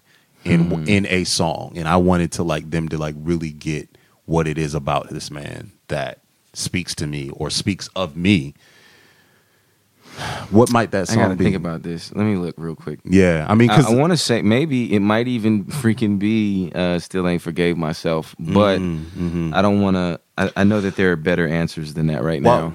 While you're thinking about it, I'll say that like I like rock to T.I., right? Like I remember, I'm serious, trap music, urban legend. Hold that, because I feel like you got it. Yep. When I heard I remember hearing King. And just like feeling like, man, this dude is on top of the world on this on the album King. That was a special album. It was a very special album. That was when it was like everybody knew he's out of here. Yeah, like I literally heard that album and I was just like, this man, and like Toomp was able to provide that like grandiose, like majestic production where you're just like, oh no, this is the King. Like you're still like around this time, like Visions was still a thing in Atlanta at that time, like Club Visions, and like you would just see like Peachtree in Midtown would just be like, oh no, this dude owns this city right now. Like, he's the man. It was crazy. He's the mayor. And then like and then I remember T.I. vs. Tip came out, and I was like, nah, this ain't really for me, man. I ain't really. So here's the crazy thing. The song that I was going to say is on that album, and that's another one of my least favorite T.I. albums. Bet. Talk to me, man. So he's got a record on there, and I want to point this out before I say the name of this song. Sure. I want to point out the fact that nobody that this dude has ever beefed with in hip-hop won against him, ever. That boy was ending cats' careers when he was in his 20s. Yes. You feel me? Yes. I don't know if people remember Lil Flip. Shawty Low, I never quite recovered from that. Rest in peace to him. I want to say that, and part of my talk up to that was even the idea around like after this album, and like, he had the issue with jail and all this stuff, and then like with that, Paper Trail comes out. And Paper Trail was gigantic. Rihanna record, all of that stuff. That made him a global superstar. He went from T.I. to like, oh shit. There were these parties at which now in a space that's now called Aisle 5, but it used to be called the 5 Spot. It's put on by a sister by the name of Fadia Cater, who's an Atlanta legend, but has gone on to do amazing things for everyone, from Spotify to Instagram to Twitter to everywhere else. But she used to put together these parties, and true, like Atlanta around this time know these parties called Broken Bougie parties, which is essentially what Migos Captain K, Coach K ended up picking up this language from to create, like, that ended up influencing Bad and Bougie the song. But these parties, man, were crazy. And I was there the first time I heard that Live Your Life, Rihanna and T.I. And I was like, this is incredible. This is incredible. But I'm sorry, I'm talking all this up to say that I brought up that just to say that he went at that boy Shorty for that entire album, and it was nuts. It was nuts. And so when you are talking to me about this, his beefing T.I. versus Tip, what is the song that you just feel like? He's got a song on T.I. versus T.I.P. called Tell 'Em I Said That. And that song, it's the best song on the project, maybe besides Hurt. But Hurt is just an ignorant song, and I just love the energy of it. But Tell Him I Said That is, he's rapping. He's like, you gonna get these bars. I'm gonna play it, and we'll talk a little bit. For as long as I remember, I've been telling y'all, man, to pull these nigga resumes. You better check up on these niggas. These niggas be lying, man. These niggas ain't really kicking this shit. They be telling y'all, man. They wanna see y'all get fucked up out there, man. Keep your eyes on these niggas. Don't believe what these niggas tell you, man. These niggas ain't cool. What they rap about, these niggas ain't do. Him say it, but it really ain't true. You niggas ain't true. You niggas ain't really told to. Don't be no fool. You better take your ass to school, cause these niggas ain't G. Gangsta something these niggas can't be. What you expect? These niggas ain't me. These niggas ain't rich. These niggas ain't really getting bricks. It's official, man. These niggas ain't shit. Tell them I said that. He nigga lying every time you hear him rhyming. Hear him talking about they diamonds and how they be out there shining. For the rap, hey, with trapping, tell y'all they be out there grinding. I know they ain't about that action. I'm telling you, I'm around. They probably tried to come in the hood and sell weed, think it's all good till they run into some real G's. Holla, tell us where it is, and I promise we'll leave. Hesitate to say it, boy, them llama will squeeze. Please pay attention to this part of the book. One time, got robbed, got shot, got shook, got a job, start rhyming, came up with a hook. Got a chain and some tats, came up with a look. When it made a hit record, talk tough in a book. Fuck the image and perception, they never tough if they look. They some motherfucking suckers, put it on whatever. Any real nigga know better, man. These niggas ain't cool. What they rap about, these niggas ain't do. Him say it, but it really ain't true. You niggas ain't true. You niggas ain't really told to. Don't be no fool. You better take your ass to school, cause these niggas ain't G. Gangsta something these niggas can't be. What you expect? These niggas ain't me. These niggas ain't rich. These niggas ain't really getting bricks. It's official, man. Listen, man. One, I want to thank you, Alex, for reintroducing this song to my playlist, because I was about to say, you got to put this on the playlist. Yeah, no, it's out there, man. It's out here. Because what's wild, like, one, you have the piano loop, which is like it sounds frantic, you know what I mean, and like the way he's rapping was still that lazy Southern drawl, but but his words are still clear, and like it's so dope, like hearing kind of like what was a duality at that time of an MC who like had all of that rich dialect and tonality, but yet was like still, like you said, giving you bars. You know what I'm saying? Like, you go get this work. Right. And so I'm gonna be articulate when I give it to you. Absolutely. And it was also that time, man, where he had he had his shooter, was Alpha Mega? Yeah. Who was just who at the time I just thought was the scariest human being on Alpha earth. Mega still scares me, dog. I don't know where he's at now, but good Lord. That verse on Hurt was like, you don't want me up in your crib with a ski mask on, duct tape, and your kids. I'm like, damn, who are you? You are a terrible person. Right. But I would want one of you on my team. And I got a couple, so I'm like. You do. We've talked about this. You do. You definitely do. I don't never have to say anything. It's like, all right, say what you want to say, bro. But man, but just, we said this before, but just T.I. has kind of been that person who really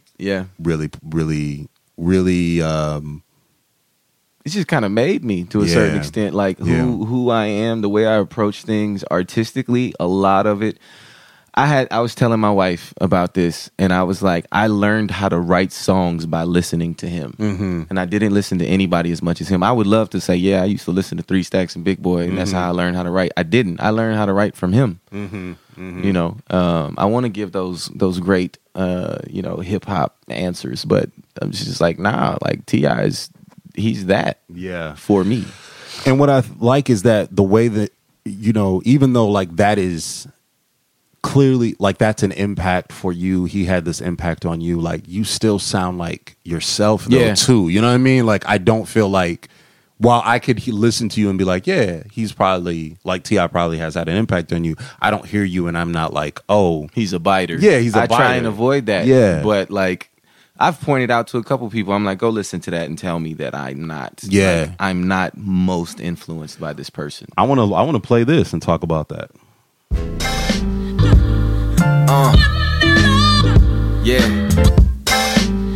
IV. I just gotta say some things, dog. Lately I've been trying to live and I can't even lie. Harder and harder just to look you in the eye.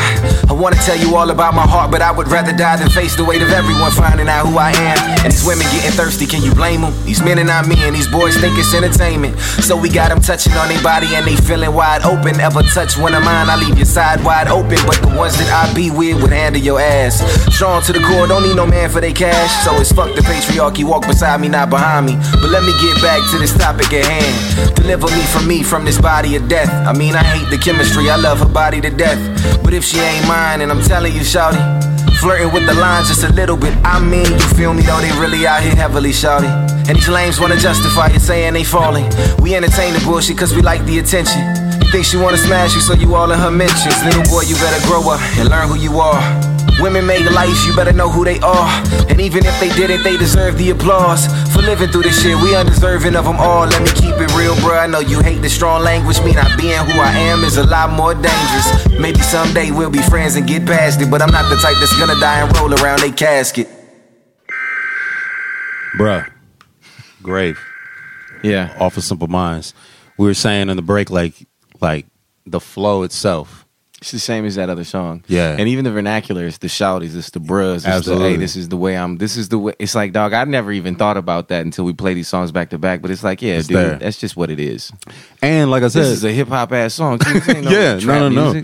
And what's wild is, and what I'd say about it too when I listen to it is, almost in a very explicit way, like it's also not. You're definitely not buying T.I. too, because for all of the amazing things that Clifford Harris has provided us, Clifford Harris would never say "fuck the patriarchy" ever. Clifford Harris would lean into the patriarchy and be like, "Please, let's hold on to this. Let me show you other ways to make this patriarchy work for us." But I don't think about this as much just because in terms of listening to music, it's not a trigger or a thing for me, but like. I'm sure we have some listeners out here who are like, man, some of this is destructive and bad and but even not even that really. I mean, yes, we probably do, but I'm not worried about them. Yeah, forget that. Yeah, fuck. But no, what I really am thinking about though is like, who is the I'm sure we have some listeners of We Live as Kings, Alex, some listeners from Collision who are just like, man, the cussing, the cursing. Like and I guess I've seen it. There's a lot of them. They're not happy right now about that. And I would just wanted to provide an opportunity for you to say whatever you would like to say to that, like in any context. Like I think there's some people who feel as though I like everything Alex is doing. I like his views, or I like, whatever. I even like the music, but I just wish it wasn't like cursing or whatever. I had a conversation with a guy. The irony is he interviewed me for a website that I'm not going to say the name of. And he sent me a message. He was like, man, I love this. And he's like, I still feel like the gospel is present. I still feel like there's hope in this. And like, obviously, he's like, artistically, I'm a fan of you. But like, why? And I was like, I think that the language conversation can be distracting to a larger point. Okay. A larger point that like American Christianity focuses a lot on outward holiness. A lot. That's don't cuss, don't drink, don't chew, don't go out with the girls that do. That kind of stuff, that kind of religion or view of God. Right. And I just don't have the same views, and I never have. And this is the thing that I will say. My first single in 2012, I said shit on. Collision Records put that song out. There was also a lot of other curse words on that song from sound clips that I used to kind of tell the story that I was trying to tell. But every album that I've ever put out has had explicit content and explicit quote unquote cuss words. Yeah. Right, with the label, and I agreed that at the time, this is what we're doing. We're going to at least cut those out. Intruder had cursing on it. Bloodlines had cursing on it. On Real Ones, the song that you're on, we cut it out, but it was like, I'd rather take my ass to work than to be your slave. Yeah. And that's even hearkening to right now where it's like, nah, bro, I really legitimately rather go work a job than not be myself in this music. Right. Or not necessarily, it's not that I haven't been myself, but not be able to have the freedom to speak like myself because I'm concerned that I'm going to lose my fan base, or I'm not going to make enough money. They're not going to book me no more. Right. And there's a lot of Christian artists, and I'm not going to say, like, it's not all of them. A lot of them dudes are like, yeah, cussing is a sin. You're going to hell for that shit. Right. But then there's a whole other side of people who are like, no, like we speak like this every day as well, but it's definitely going to hinder my career, so I don't. I've had those conversations. Right. I've heard people say that. Right. And I've heard people say like, what you did was make a mistake. You just shot yourself in the foot. You're not going to be able to have a career. They don't know. Bro, I've been planning this for a minute. I didn't put this project out with this explicit language till I had secured management and distribution and other things to make sure that I didn't fail. Gotcha. The other thing is, I don't care if you don't fuck with me. I don't care if you ever give me any of your money again. You can never stream my shit, period. I don't care. I don't need your money. I don't need your church to book me. I don't need any of those things. Yeah. Language is not the issue. The issue is the idea that because of this outward appearance of holiness, we're more godly. Right. And you and I both know that that's not true. Right. And we can sit here and talk about all of the horror stories of the Christian industry and the way that people really ain't shit sometimes. But I'm not going to do that because that's not the issue. Right. The language isn't even the issue. Right. It's bro, the American Jesus is not.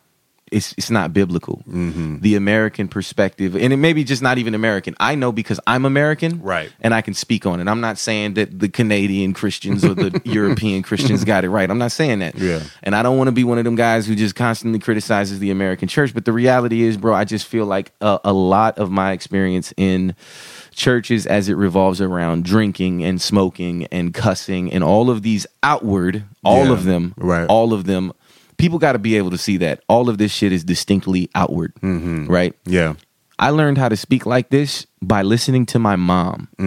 My mom loves God. Right. What am I supposed to do with that? Right. And so for me, it's like, this is cultural. You guys are hung up on my word choice. Right. You're not concerned. I said fuck the patriarchy on purpose. I'll tell you, I had that song. I can play you the original version of it where I said F the patriarchy. But later on in the song, I said, instead of saying, little boy, you need to grow up and learn who you are, I said, motherfuckers need to learn up and know who they are. That was unnecessary, strong language. Like, that's not even needed. So I'm like, I'm going to take this strong word and I'm going to put it somewhere where it matters. So when I think about patriarchy, what do I think of? Nah, fuck that. I don't believe in that. My wife, like the things that because me and my wife are very different. Yeah. My wife has shaped a lot of the way that I view women because I'm an American dude and I'm a white dude and I'm from the South and I come from a conservative family and I grew up in a Baptist church. Yeah. Like, my wife my wife graduated at the top of her class at UGA, gave a speech in a building that she wouldn't have been able to go inside of. Oh my God. A few decades ago, fam. Like, she couldn't have even enrolled in that school. Right. And so when I think about the way that we viewed women, people of color, all of those things, and the way patriarchy is involved in that, and just white supremacy in general. No, fuck that. There's not a better word for it. And it's cultural. You think God is going to send me to hell for that word? Like, bro, we just don't believe in the same God anymore. Wow. Maybe that's kind of strong. No. But for the sake of conversation, I'm like, at some point we have to start talking about whether or not we've just missed it. Yeah. No, I appreciate you saying all of that, and a lot of these things are obviously echoes to conversations we've had privately and off mics. But what I find most interesting in that, like hearing about kind of those edits and self edits that you did, and then bringing back on the song, is like someone will hear the phrase "fuck the patriarchy" and get mad at "fuck" and not patriarchy. Right. You're right. Like that's what's crazy, is that you hear it and you're like, well, that word is right. And it reminds me as well as on Dark Matters, right? Where you say, I'm sick Damn it, man. I'm sick of having to talk about this. And everyone goes, and even at your listening party, you had a whole conversations about this, or just the like word damn. And I'm like, this is a 4-minute fucking song about people getting murdered by the government. And what you heard was damn. Like that's the thing you heard. Out of the 4 minutes, you picked one word and was like, God don't like that. No, right. God don't like people getting murdered by the government either. How about that? Do you believe this? And so what I think is, what's interesting is obviously like we're both in situations where we don't have children, right? Mm-hmm. And I will acknowledge that, like, if you're someone who's like, I have a homie, my good homie, Brent, who's incredible MC. He talks about, man, I buy a lot of edited versions of things because I'm listening with my son, who's pretty young or whatever at the time he was saying this. And I was like, you know what? That's an acknowledgement. I recognize that. Like, and there's a place for all of this. Like, that makes sense for that. And Brent doesn't do this, but just in general, I feel like if people have the mentality to say, like, hey, maybe as a parent or as the overseer of my children's ears or whatever, like, maybe I shouldn't be seeking music that's one size fit all for every age bracket, right? Like, like maybe people grow. Yeah, like humans it could literally grow. Right. It could be that, like, yes, the 9-year-old can no longer listen to Alex Faith's music anymore because that's cool with me, though. Right. Because he's not supposed to be listening to Alex Faith. For him. Right. And that's the thing that I've had to tell people ad nauseum, bro, on Twitter, Instagram, Facebook, people who are like, oh my God, I can't listen to your shit in the car with my kids. And I'm like, dog, I don't care. Right. I know that sounds callous or inconsiderate, but it's like, this is an extension of who I am. Right. Like, when I write a song and I put it out, this is my art. Right. This is who I am. This is me telling you, this is what I think about stuff. This is what I think about myself. This is what I think about God. This is what I think about the patriarchy. I don't care if your kid likes it. I don't care if you like it. It's mine. It's for me. Yeah. And at the end of the day, when I come to music, I make it first for myself. Right. Period. Right. So it's like, man, I'm not trying to be that dude who's like, man, forget y'all and all these people who supported me for years. I appreciate it. Any song that you've ever listened to, bought, I'm grateful for it. I'm not finna diminish what it was, and I'm also not gonna sit here and act like what I'm doing now isn't different. Right. It is. I did use language on all of my other projects, but I know that what I'm doing is different, and I know that people are bothered. Right. I don't want to diminish that. I don't want to diminish the support from those people and why they feel so strongly about it. Yeah. But at the same time, I'm like, dog, go listen to We Live as Kings. Yeah. That's the beautiful thing about music. It didn't go away. It's still there, brother. It's still there, dog. It's still there. And if it touched you then, it can still touch you now, and like let it continue to do that work that it is. And I want to say too, like, I don't regret any of that music. Right. I still believe the vast majority of the things that I said in all of those songs. Yeah. Like, people act like I've fallen from grace because of a 4-letter word. Right. And I'm like, dog, if you really feel like the Lord lost me or I've lost the Lord because of whatever, like, I'm like, fam, again, like I said, it's like, that's when you got to start having the conversation of, like, maybe we missed it. Right. Like, I'm not being vulgar. I'm not being licentious. I'm not shooting people, kicking doors, talking about bitches, talking about this. I'm not doing any of that. Right. I'm doing the opposite. Right. Like, the polar opposite. Right. And to drive home how strongly I feel about some of these things, I'm saying words that culturally are considered strong language. Right. Like, dog, I just can't do it. I can't. And so, yeah, I'm glad you asked that. But yeah, no, language that's a distraction. Yeah. People hung up on the wrong shit. Man, we are approaching home because I want to talk about, when you're finishing a set, when you're finishing a song, you kind of leave someone with a lasting impression.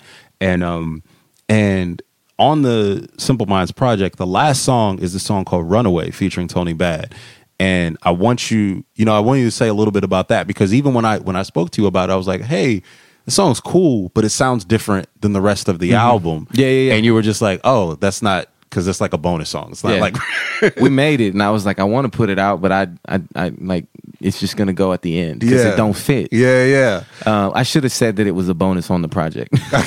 It's all good. I wanted to reiterate it so that everyone out here heard it. But I'm gonna play the last song on the project, which this dropped as a single, right? This was the most important song on the project because everything that we just talked about, it's like people who are like, oh, I have questions for you. I'm like, I answered you in the song. Yeah. Did you listen? Yeah. And that's another frustrating thing for me is I feel like people in general are not critical listeners. And then sometimes with Christians, bro, like the Christian hip hop fan base that I've had to engage over the last few weeks with this project, I'm like, you guys aren't critical listeners. And it's starting to click now. Interesting. That if you weren't able to draw that this shouldn't surprise you from my last 3 albums, then I know that you haven't been listening to the words that I've been saying. And that, to a certain extent, honestly, some of these people who are like, I'm hurt by you. And I'm like, I'm offended that you're hurt. Yeah. Because you should have known better than to think anything other about me than what this is saying.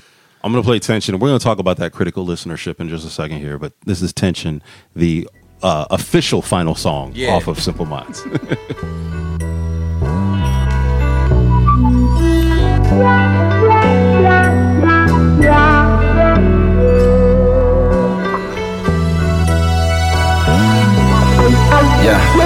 Alex on that fake shit, Alex on that real shit. Alex ain't gon' make shit, but Alex on that trill shit. Alex ain't here for all that rap to pay the bill shit. Alex on that got my wife and mama a crib shit. Had too many people in my circle, had to cut them off. Had too many people in my world trying to stunt my growth. Alex on that Father, Son, and Holy Spirit listening.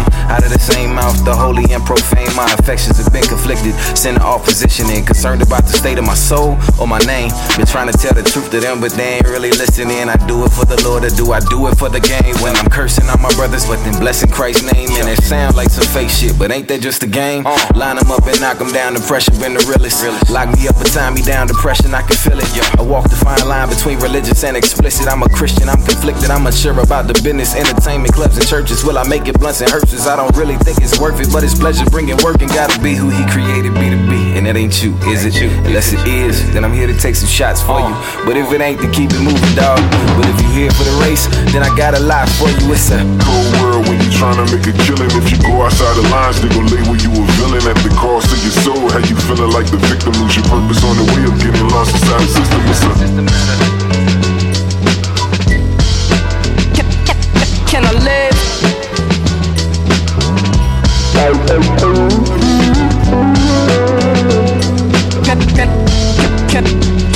Can I live?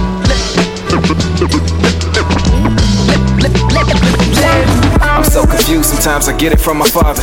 Vowed in many ways, in other ways I don't bother. Existential day to day, believing in lies.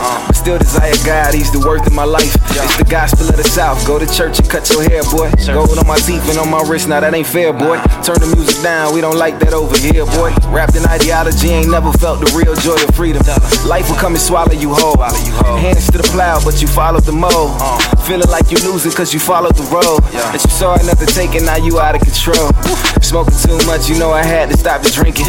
Read a lot too, I've been exercising demons. Kierkegaard and Freud, they contaminate my thinking. But the Puritans and Calvin, that's supposed to be the reason. I can't call it.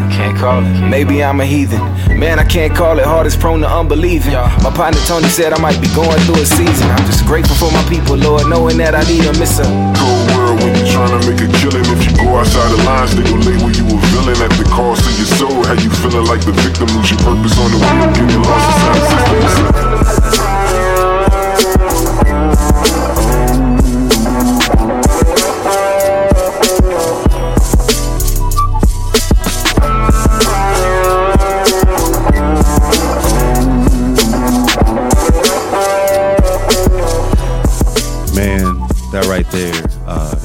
production, final official song of Simple Minds, bruh. Like, I've obviously heard that. I think this was the first song you sent me from the project. Yeah, because like really early I on. stole a whole line from you, and I'll point that out because now that we're talking, so that people know that I walk a fine line between religious and explicit. I'm like that whole thing was, and I asked you for permission because I was like, dog, I need that. This project is that line encapsulates what I am doing with my life right now. But it's all good. One, because it was my like song filled handwriting, which you mixed and mastered. You probably had to sit with that song for a few hours, a million times. So the fact that it made it in, I'm like, oh man, I'm about that. I feel honored. But that being said, man, like you sent this very early to me, and I just remember hearing it. I was like, man, like. That's crazy. One, production. Yeah, that was the first song me and Ivy ever did. Yeah, and you which is crazy, right? And I think what's wild is you told me about Ivy, but that was like my first time hearing like him and your production. I was just like, yo, that's nuts. And so you were talking about the guitar solo that happens at the end. Yeah, that's Tony Bad. Tony Bad. Day I met him, he came. They called him to come to the studio. Me and him are really good friends now. And we ended up making that song Runaway like months down the road, but he came in and brought his guitar and we were like, okay, play on this. And so one take. I was like, oh, you're talented. Hey, what's your name? You know what you're doing. But no, there's so many quotables in the song, man. I think that it's like, but I think what's great about it is it really does, to your point, it really does say everything. Yeah. Like, you know what I mean? It's like, the bow. It really is. It's we're going to button this project up. Yeah. It's my final thoughts. Yeah.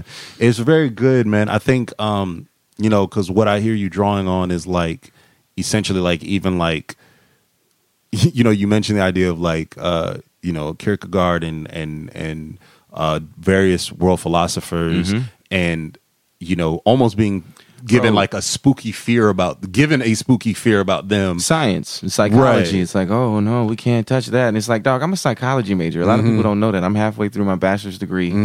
It's like trying to rap and go to school and study psychology at the same time. Like, I can't front. That shit has done things to the way that I view the world and the way that I view the church. Yeah.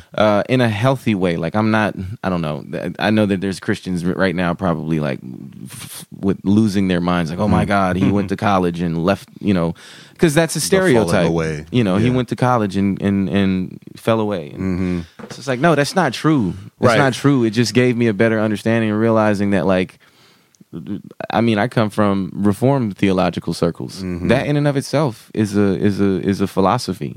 That in and of itself has, you know, psychological techniques in terms of like catechisms, in terms of like the way that you're supposed to raise your kids and the way that you're supposed to do this and the way that you're supposed to do that. It all boils down to, at the end of the day, it's just mental health and science in a lot of ways. It's not only that. I'm not saying that there's not a spiritual or mystical element to God. Right.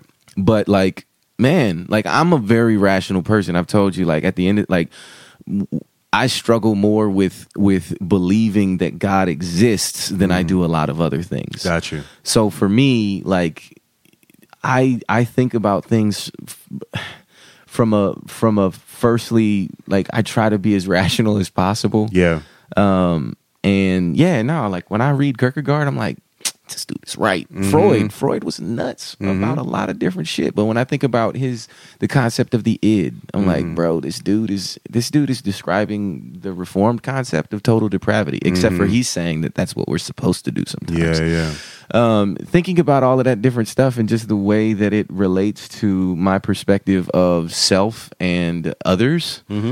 It's like, yeah, nah, bro, there's a tension. And the name of the song is Tension. There's a lot of tension in my heart about all of these things. About, like, man, should I divorce myself completely from the world, from science, from any other type of intellectual schools of thought? And I'm just like, man, I don't think so. Yeah. I feel like there's room for that.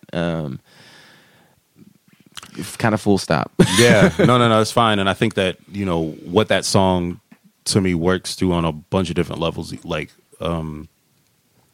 musically, I think that, you know, one, like, the tempo is such that, like, you feel like there's movement, you feel like there's this, but then I feel like there's these light elements with the melodies that almost serve as, like, I don't want to say in contrast per se, but just like they're almost doing something different. And I feel like there's as a result of that, there's this kind of musical tension in the song that works. Like it doesn't come off, like cacophonous or anything like that. My boy Aha told me that it sounded like the background music for a murder mystery. Yeah.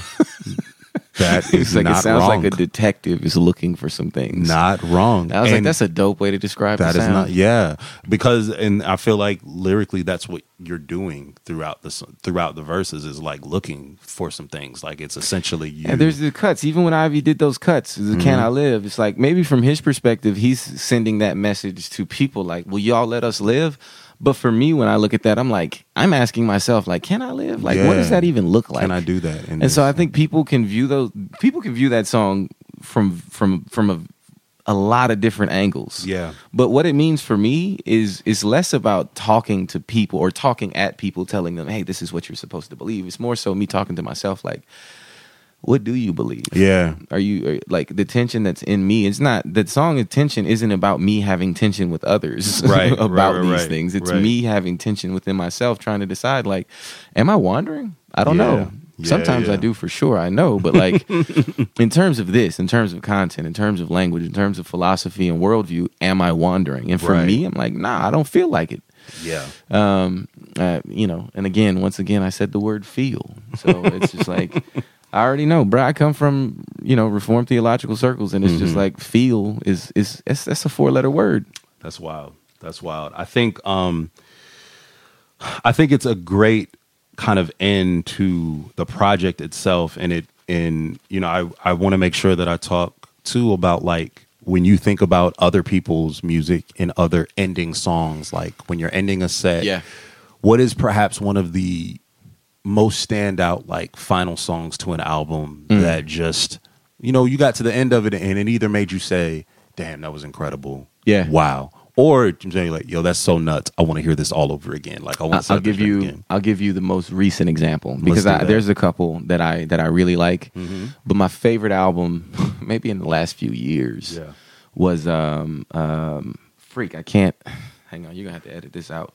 My phone died too, but it's either Forever Is a Mighty Long Time or KRIT's last album. Yeah. What was it called? What was the title of it was a double album. Right. So you were talking about I'm looking at the cover right now because it's after, it's not Cadillactica, it's the one after that. Cadillactica. Right. But yeah, we're gonna talk I know people who are listening are like, what's going on here? Why do you not know this offhand?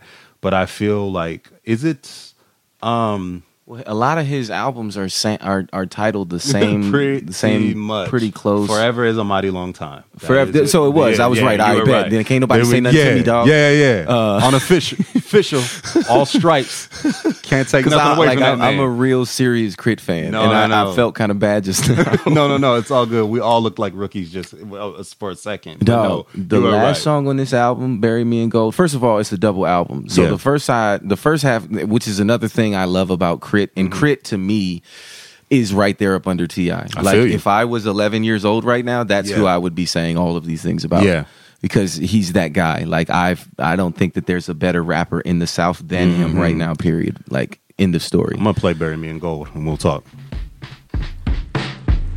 All I ever wanted was a gold chain with the gold ring, twinkle twinkle cause they gold mine. Candy paint with the gold flakes, they gold, said grin as she smile with a gold teeth. I got a gold to be golden like King Tut. Off in those pictures of that gold that would flicker, make it hard to call me nigga, cause the chains ain't the chain they chained us up with. This rope ain't the rope they hanged us up with. 24K gold face with the Rolex, invisible set with the grill, this how gold tastes. Jordan 7's golden moment with the gold lace. Gold time, gold mine to the gold gates. If I die, bury mine in a gold case. Slow down, never mind, it's a gold chase. Going for the gusto in a gold place. May God forgive my sins for a gold space. Yeah, man. Bury me in gold. Just in case the man doesn't know.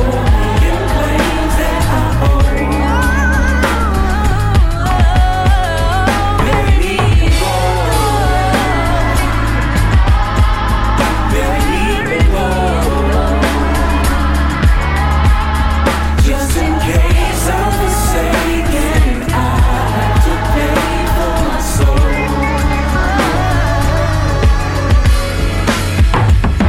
had a partner that went gold on the track and field, but the gold never shined in our atmosphere. Gold bottles, I ain't talking about the champagne. Malt liquor sipping gold helped us maintain. Hood niggas watching Goldie like that's sus. Bagging up the gold dust with the law's rush. Snitching on them golden boys with the gold trust. Represented by the lawyers with gold cuffs. That order sweet potato with the gold crust. At the same restaurant with the gold judge. That hate the confidence and shine that the gold gives. So we take away your freedom and your golden year.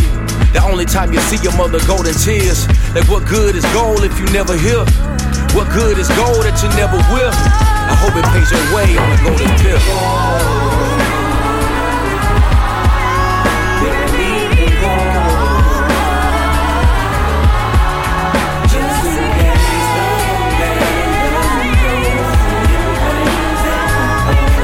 Claim that I owe.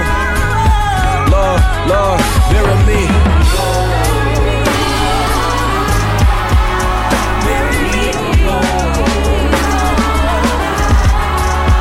Just in case I'm forsaken, I had to pay for my soul. Yeah, bury me. And this song isn't meant to be a glorification of gold, but the understanding that even if I could take all of this with me, that I'd give it away to get to heaven. I'd give it away to see my grandmother again. I'd give it away to be in paradise and be at peace with myself. Big houses, nice cars, and all that stuff cool, but it's materialistic things that we strive so hard for as human beings, and it's not fulfilling. It doesn't take away the pain. It doesn't take away the loss. You have to search higher. You have to go higher for that. That higher power, that higher energy. And that's what I'm striving for. So in the event that I go and you have to bury me, you can bury me with all these things, and as soon as I see my maker, I will give it all back. I give it all away. Cause it wasn't nowhere near as important as being in heaven and being at peace. Believe that though. Believe that though.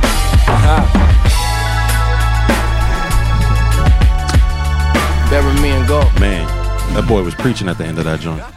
Yeah, dog. He's a Christian, like openly. That's very true. So I love this project and I love that song because it's a meaningful song. Yeah. Musically, it's beautiful. It's probably one of the prettiest songs on that project.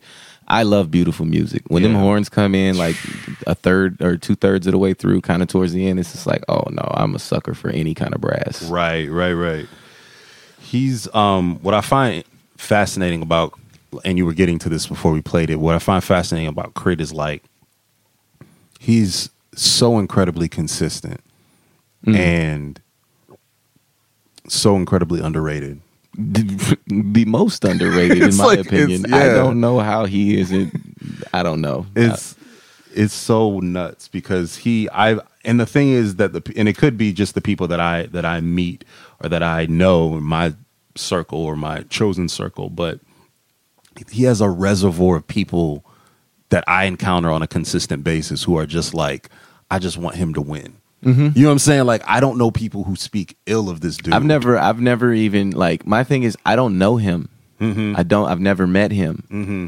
But I want him to win, and I don't feel like that about many people that I don't know. There are people that I do know. I believe I believe the shit that he says about himself is true, and that's why I want him to win. That's why there are people I do know that I have met that I don't want to win. Right, because you don't believe them.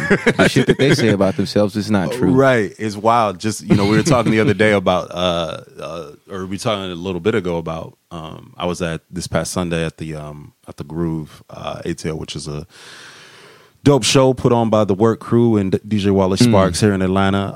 But yeah, KRIT was out there, just like chilling, like not doing anything, not on stage, not like, and it's a block party setting, so you're just kind of like walking around, like running into people, and you look over here and there's Brian Michael Cox just standing there, just like doing whatever, like it's just like creator of all the R&B from Atlanta that you love, you know what I'm saying, is right there. And then you walk over here and there's Big KRIT just standing there with a, sunglasses chilling, and like, it's just, but it was such a good vibe. But like, it's such a good, this is not a commercial for the Groove, but essentially it's saying it's such a good vibe at that space that you would expect someone like KRIT, who seems like such a good, positive person, to be in a space like this where it's just like, man, this is just, Yeah, It's just it makes sense. Yeah, like this is where you on belong. brand. Right.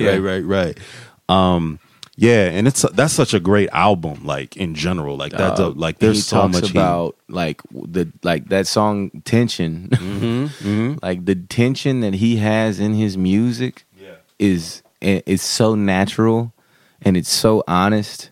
And he does things that I don't think that I would do. You know, musically and content wise, but I appreciate him because of the sincerity of it. Right. You know what I'm saying? Right. And then just, I mean, beyond the sincerity, this shit is just tight. It's jamming. It's just tight. And that, music. I mean, that was that people are putting out these really long albums right now for streaming purposes and the, you know, all of that shit, dog.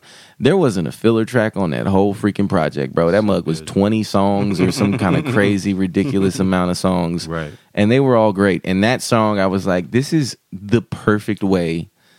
I don't know, bro, like a perfect final song. It's great. If it can be done, yeah. I feel like he got real close. That's dope. And I love it because, like, this is not... like this joint creeped out last year, right? Or it wasn't earlier this year, was it? No, it was last year, 2017. Yeah, I was going to say, I think it was the end of last year. But it was late towards the, but I was saying all this to say that, like, it's that dope, impactful, powerful music is happening in real time. Like, it's not something that you have to climb back to the ages, bro, to do. Like critical listenership, right now. Right? Good fans, like people being fans of good ass music that's coming out right now is very important. Turn the fucking radio off, dog. It's out. This is not shade, but there are more dope artists out right now than Cardi B and Offset and Quavo, and you feel me? Like I get on, and like it's a thing, dog, and I like that music. I appreciate it. I'm not one of them cats who's like, nah, man, I hate the Migos, turn that shit off. Right. But there's more than that. There's more than there are people saying other things. There's different worldviews being expressed through hip hop. I mean, beyond hip hop, just in general, but there is so much dope expression right now. People, I feel like this might be a crazy thing to say, and it might be an arrogant thing to say, but I feel like people, just by virtue of how easy we have access to information right now, like people are saying things now that they've never said before. Like people are getting smarter than they've ever been before. I don't got to go to college. Like, dog, I have the internet. You know, I want to learn how to do something. I'm going to get on YouTube. I haven't paid somebody to fix my car in a long time. Got you. You feel me? Yeah, and so it's like when you think about music, right, bro, you got so much, like, there's no reason to not find new music. You don't even got to go to the store. Right. Pull up your phone, pay $7 a month for Spotify or whatever the hell it is, and discover dope ass music and listen to it and be a fan and support and buy a t-shirt and go to a concert. Yeah. That shit is important. The fans are lazy right now. Like, they're spoiled because of it. I think that it's I think that great music has never been in closer arm's reach than now. You know what I mean? And I think that it's just a thing of before being an educated consumer required much more of you, and I don't think it does now. And so there's less excuses to not know. That's what I'm saying. It's like I don't want to say that my fans or anybody else's fans are lazy, but I'd be like, bro, are you serious right now? Yeah. Man, Simple Minds, Alex Faith, Skylane Creative. What this album is a month old? About a month old. As we're recording right now. Man, like, what's next? Is it just continuing to build with Skylane? I got a single about to come out that doesn't sound anything like Simple Minds. It's highly commercial because I like that shit. And I love confusing people. It's the T.I. thing. It's like T.I. is gonna do, you know, the Rihanna record. It's gonna blow up. It's gonna be huge. But then he's also, you know, in his catalog there are. Tell him I said that. There are Still Ain't Forgave Myself. There are. I like the variety. I like the ability to do. It's like, because that's me and this is me, and I wish I could play you the song so that you could hear it. But like, I can't play it. I can't. Yeah, no.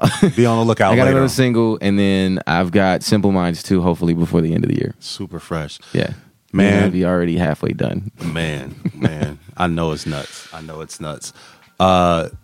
I believe these people should know where to find you, but if not, tell them where to find you. AlexFaith.net. Yeah. AlexFaith.net and AlexFaithATL on all social media platforms. There it is. But I really only use Instagram, so don't try. Like, Facebook is my least favorite thing in the world. Don't send me a message on Facebook. I'm never going to see it. Word up. Word up. Man, Alex, I just want to say thank you so much for taking the time to sit down with myself, SetList, 4th District. Yeah. Just really appreciate it. Yeah, dog. So much. I appreciate you guys for always giving me a platform. Like, for real, for real. Always, always. Yeah, man, that was that. We are going to keep things moving, you know, as we continue to roll out more and more from the SetList and from 4th District. But I'm so grateful and appreciative that I had the good homie Alex Faith fall through. This was this episode. Hit us up. Let us know what you thought. Rate, review, subscribe, and we'll check in with you soon. All right. Go buy my stuff. Buy his shit.